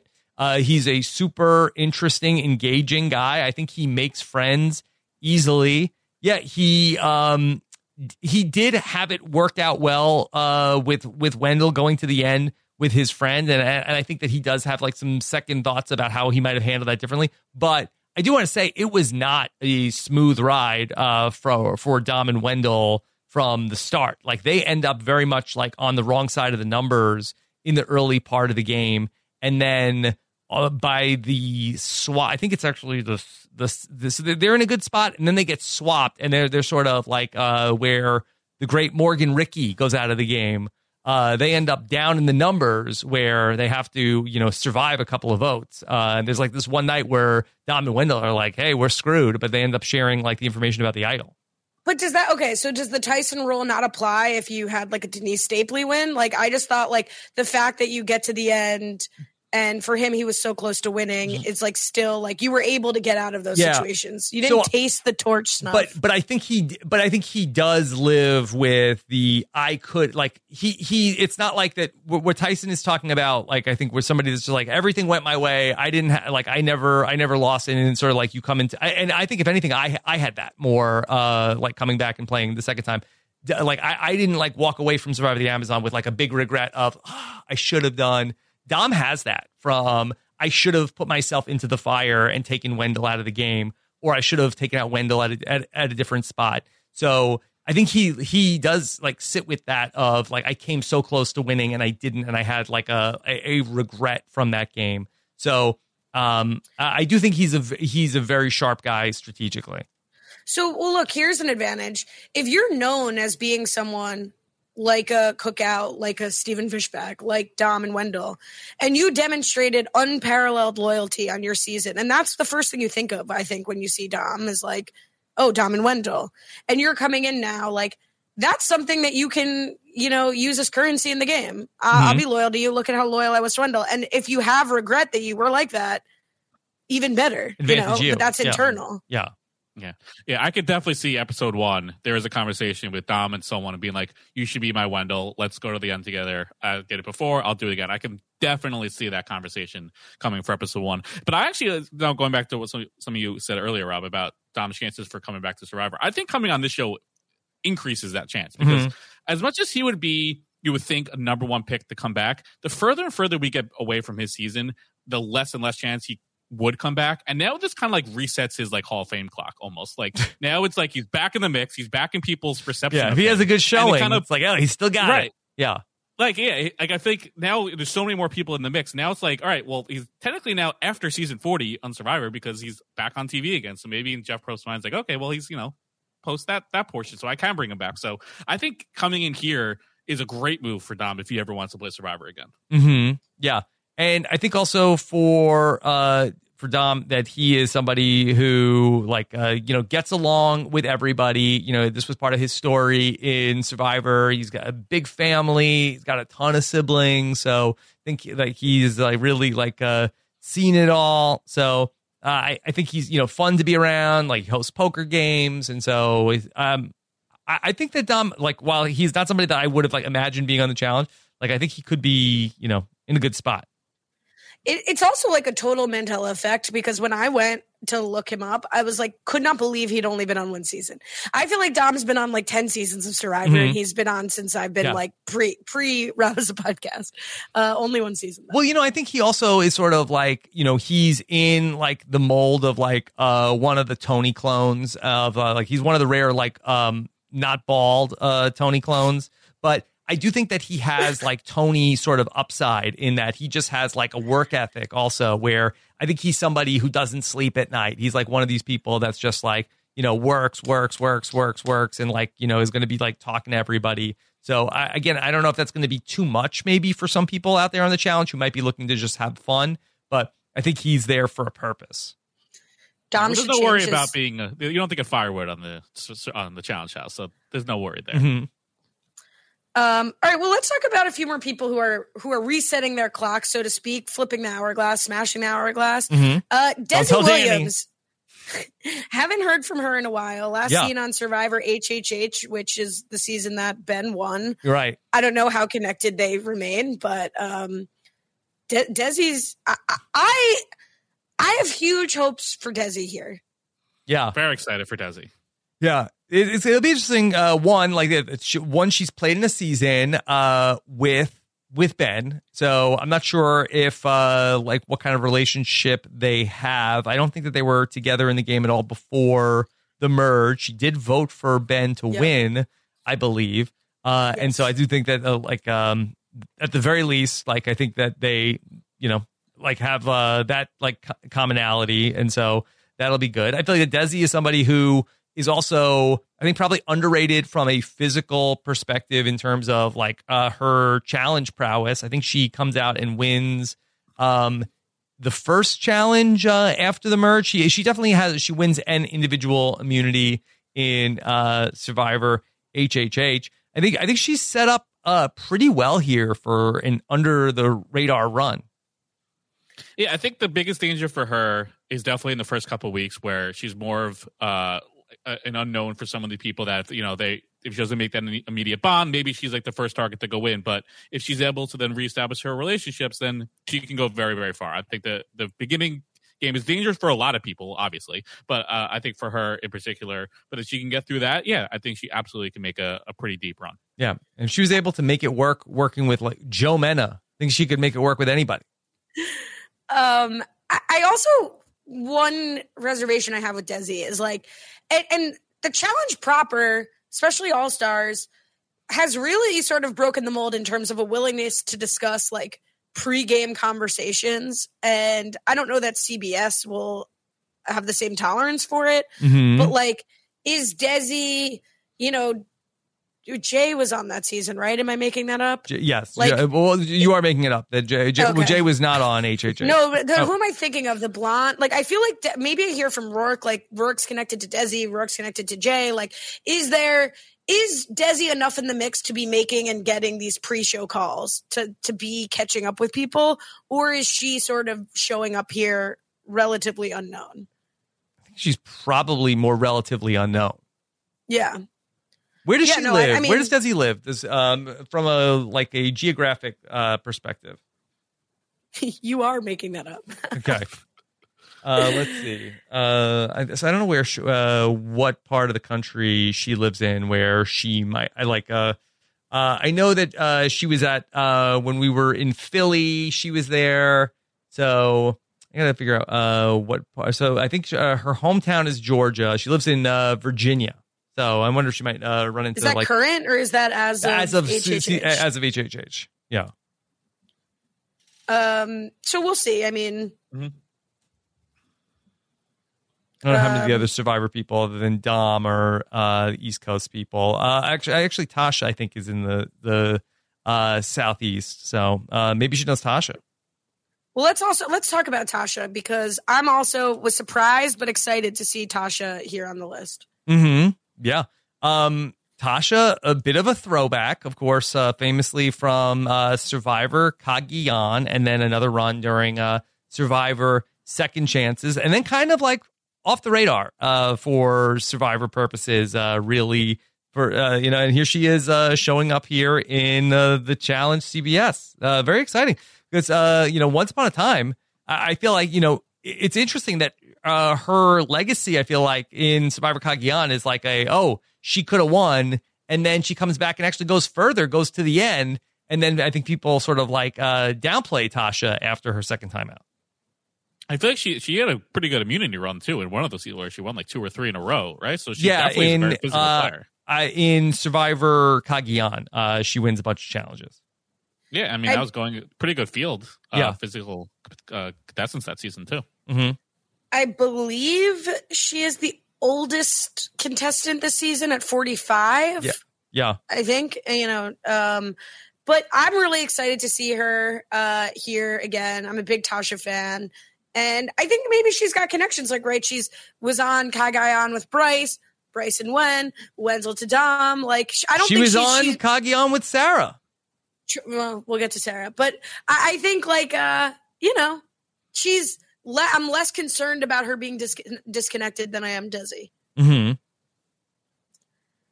That's true. She was, but Bryce is my number one. When I think of Cagayan, I think of Bryce. So that was my first excited connection. Mm-hmm. If you're connected to Bryce, you're basically connected to anyone on the reality TV planet. So you got that going for you. Yeah. Okay. Let's talk about Sarah. Let's go to Sarah next. Sarah, I do think, is somebody that you like. Okay, it's not hard to imagine Sarah being on the challenge. I do think she has a background in doing MMA fighting, going back to prior to her being on the show. The 3-time Survivor player, deep run in Winners at War, winner of Survivor Game Changers. I think she's very underrated as a Survivor player. Like, I think that she is somebody who I think has a very good social game, although I feel like that sort of gets like diminished because I feel like that she's not necessarily like electric in confessionals, but I feel like that the people that are out there with her always tend to, really enjoy her company. Yeah, I mean, she is the Survivor Casey. Casey from Big Brother, winner of the challenge, not very electric personality, but a good competitor, gets along with people work with her. She is exactly the upside for Sarah is Casey coming into the challenge. But it's interesting because I feel like that often people that like we credit for having good social game, like I feel like it comes through to the viewer. Like I think that the same skill that they use to be charming to the people that they're playing with, it also comes through. You think of like and people love Suri, and then people Suri has a great social game for whatever reason. Like, I feel like that people always seem to feel fondly for Sarah, like in the game, but it just doesn't always connect with the audience at home. I mean, I don't know. I feel like watching her build and then rebuild with Tony, watching her work with Tony, watching her in the moment with Zeke. Like, I feel like it's shown that she works with a lot of different types of people. I know that she's like sort of used her ability to read people from her like work as a police officer to sort of her advantage in the game. Like, yeah, maybe she's not the most beloved person, certainly not, but I feel like you can't really argue that you've seen her work well with a variety of people. And I think that's going to be key in this game. No, I'm only saying that I think that people probably downplay how well she's able to do that because she's not thought of as having like a great social game. Yeah, I mean, okay, fair. But I think of her as having a great social game, even if she's not your favorite player. Mm-hmm. But I think there's definitely a difference. Obviously, I think being a good social player and being a good confessional giver. I think you could be better in like a one-on-one situation as opposed to like giving a soliloquy speech. I think some people have that both skills or just one or the other. Mm-hmm. Yeah. So she's somebody who I think is positioned pretty well. Obviously, she has Ben who is there, who is, gave up his game almost in season 40. I think she knows Dama Bate. She played with Tasha. So I think she does have some good relationships out there. Mm-hmm. And I think she's going to be someone that a lot of the men, even if, who she doesn't even have a relationship with, they're going to think of as someone that they want to be paired with as, things mix up through the season. They're in a final. So I think she's going to have a lot of people looking out for her because they're going to want to be with her to benefit themselves. Yeah. Just though, by way of other relationships, so that Tasha was the only vote against Tony in Survivor Kageyan. She was the only vote for Wu against Tony. So I don't know if there's any sort of lingering like Tasha versus Tony, and by proxy Sarah. I know Tasha and Cass, famously did not get along, and I think that while Sarah and Cass didn't get along, I think that then they did get back on the same page. So I'm not sure in sort of like these like Kageyan longstanding feuds. I don't think there was ever any beef directly between Sarah and Tasha. Do they come in like on the wrong foot? Where's Wu? Wu should be on this. This would be the great spot. He would be great. It'd be great. No, he's everywhere. That's the answer for where's Wu.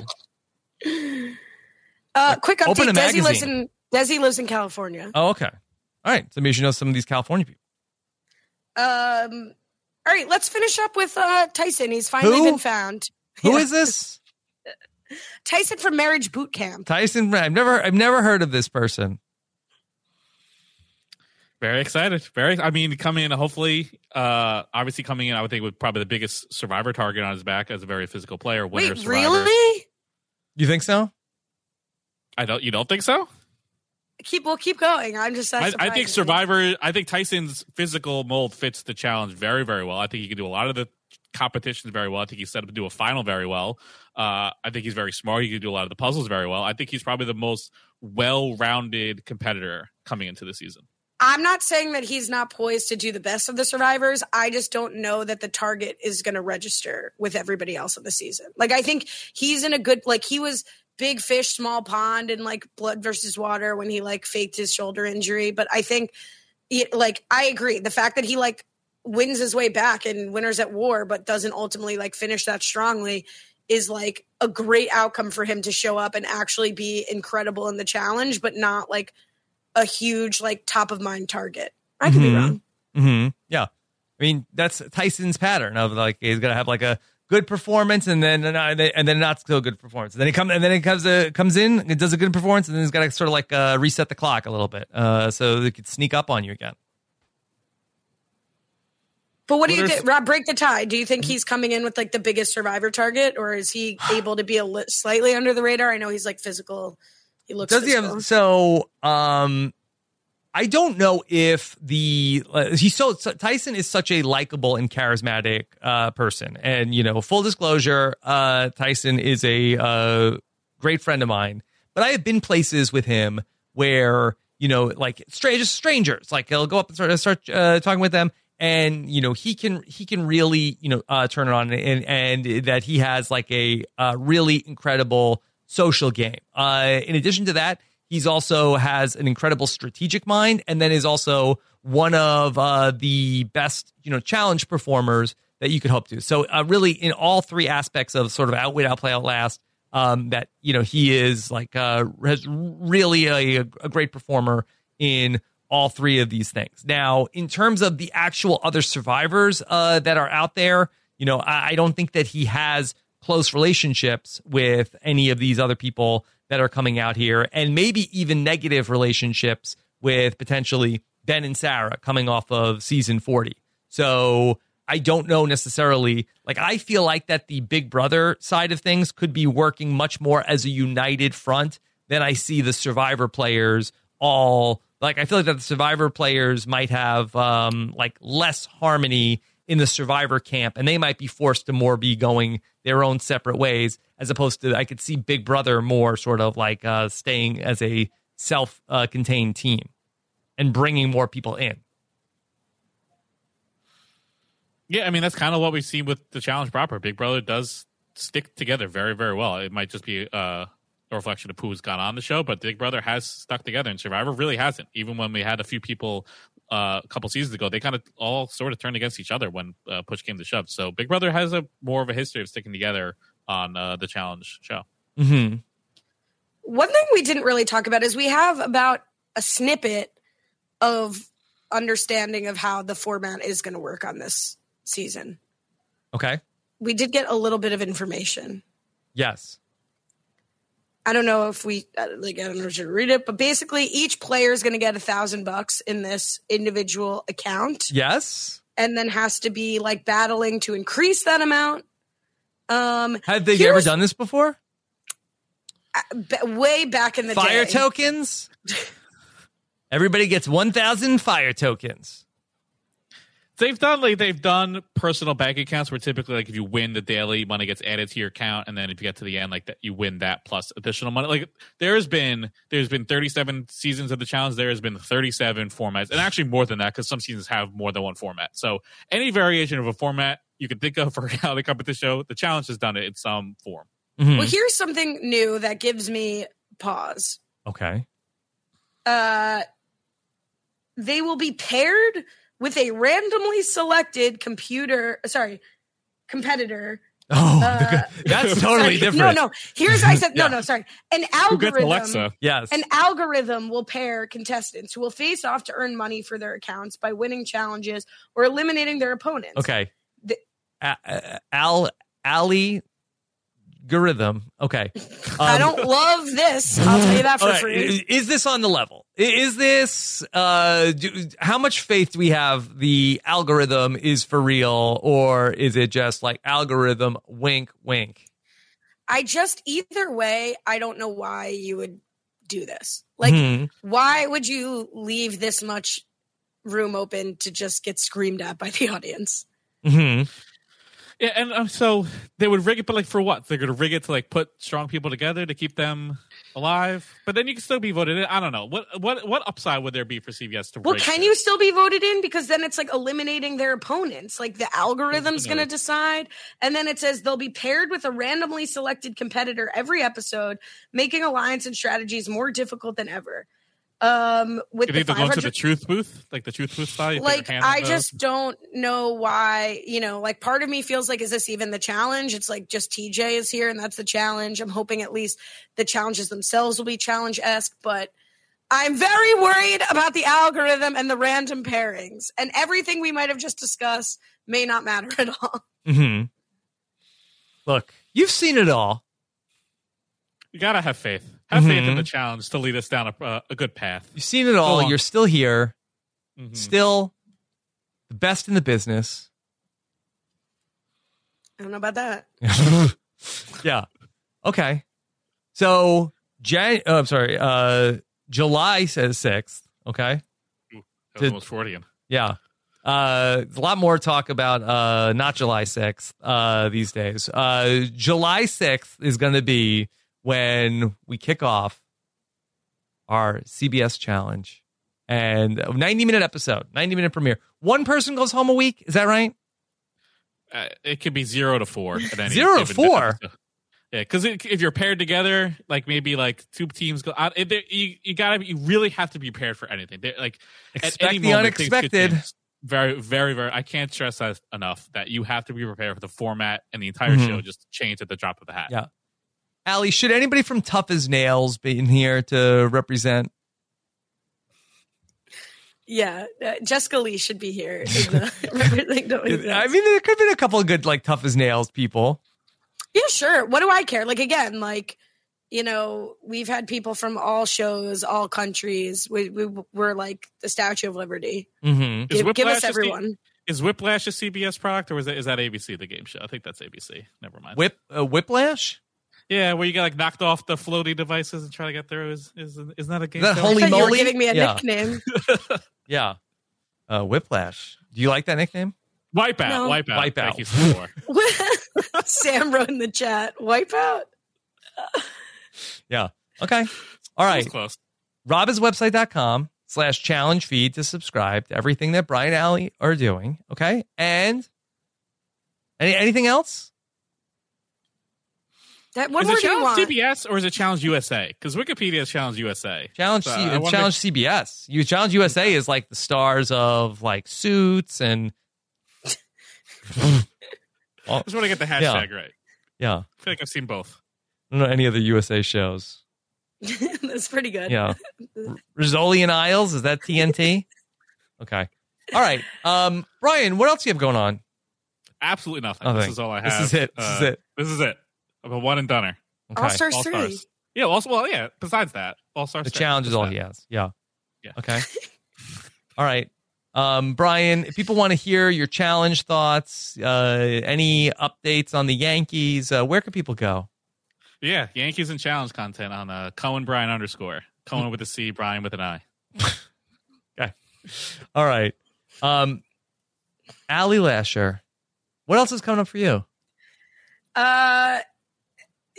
Maybe we'll have time to do NGOG at some point, but you could catch up on the first 3 seasons of New Girl, Old Guy, where Akiva Whitaker and I, endeavored a podcast about the show New Girl. It's been about a month since we've done the last one. But you can check that out at anchor.fm/New Girl, Old Guy. You could follow me at Lash Tweets. And maybe sometime soon I'll be battling you, Rob, in Akiva trivia, but who knows if that'll ever happen. Yeah, it's tough to get time with Uncle Kiwi these days. And as long as they're not making more New Girl episodes, like you're not losing ground. I feel fine about it. You're fine. Like whatever. This has to take priority. Kiwi's I'm last priority for Kiwi, and it's mutual, Okay. All right. So get ready for our challenge coverage coming up after the July 6th premiere. When do you two normally get together to record? That the night after the episode? Yeah, like Thursday at like midnight. Thursday at midnight. Okay, so be on the lookout for that. I should plug this. We solicit questions, and we have a questions doc that'll be pinned I'll update it after All Stars. I'll update it for this, and you can check it out at Lash Tweets. It's a pinned questions doc, and maybe we'll have it in the show notes for each podcast. And you could give us your questions. We're happy to hear your feedback. All right. Thank you so much for listening to our preview of the challenge. We've got a lot of great stuff coming up your way here as we are getting ready for Big Brother around the corner. We have a great Talking with T-Bird coming your way soon, where we had the chance to talk to Jason Robinson, who just got back from that. He was one of the astronauts that were part of one of the latest Blue Origin missions. Jason from Survivor Samoa went to space and back and talks about all of his adventures, including Survivor, on the next Talking with T-Bird coming your way. So be on the lookout for that. Thank you so much for listening. Take care, everybody. Have a good one. Bye.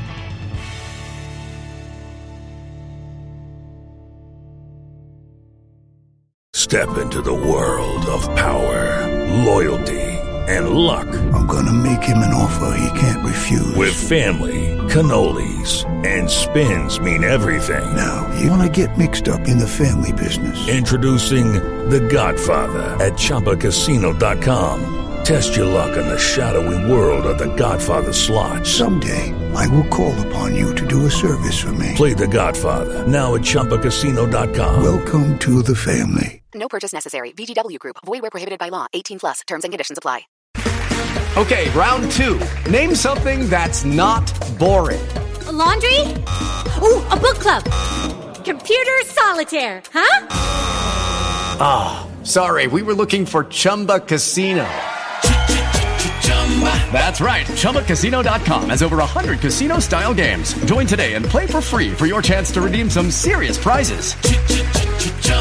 ChumbaCasino.com. No purchase necessary. Void where prohibited by law. 18+. Terms and conditions apply. See website for details. Okay, round 2. Name something that's not boring. A laundry? Ooh, a book club. Computer solitaire, huh? Ah, sorry. We were looking for Chumba Casino. That's right. ChumbaCasino.com has over 100 casino-style games. Join today and play for free for your chance to redeem some serious prizes. ChumbaCasino.com. No purchase necessary. Void where prohibited by law. 18+. Terms and conditions apply. See website for details. Lucky Land Casino, asking people, what's the weirdest place you've gotten lucky? Lucky? In line at the deli, I guess? Aha, in my dentist's office. More than once, actually. Do I have to say? Yes, you do. In the car before my kids' PTA meeting. Really? Yes. Excuse me, what's the weirdest place you've gotten lucky? I never win and tell. Well, there you have it. You can get lucky anywhere, playing at LuckyLandSlots.com. Play for free right now. Are you feeling lucky? No purchase necessary. Void where prohibited by law. 18+. Terms and conditions apply. See website for details.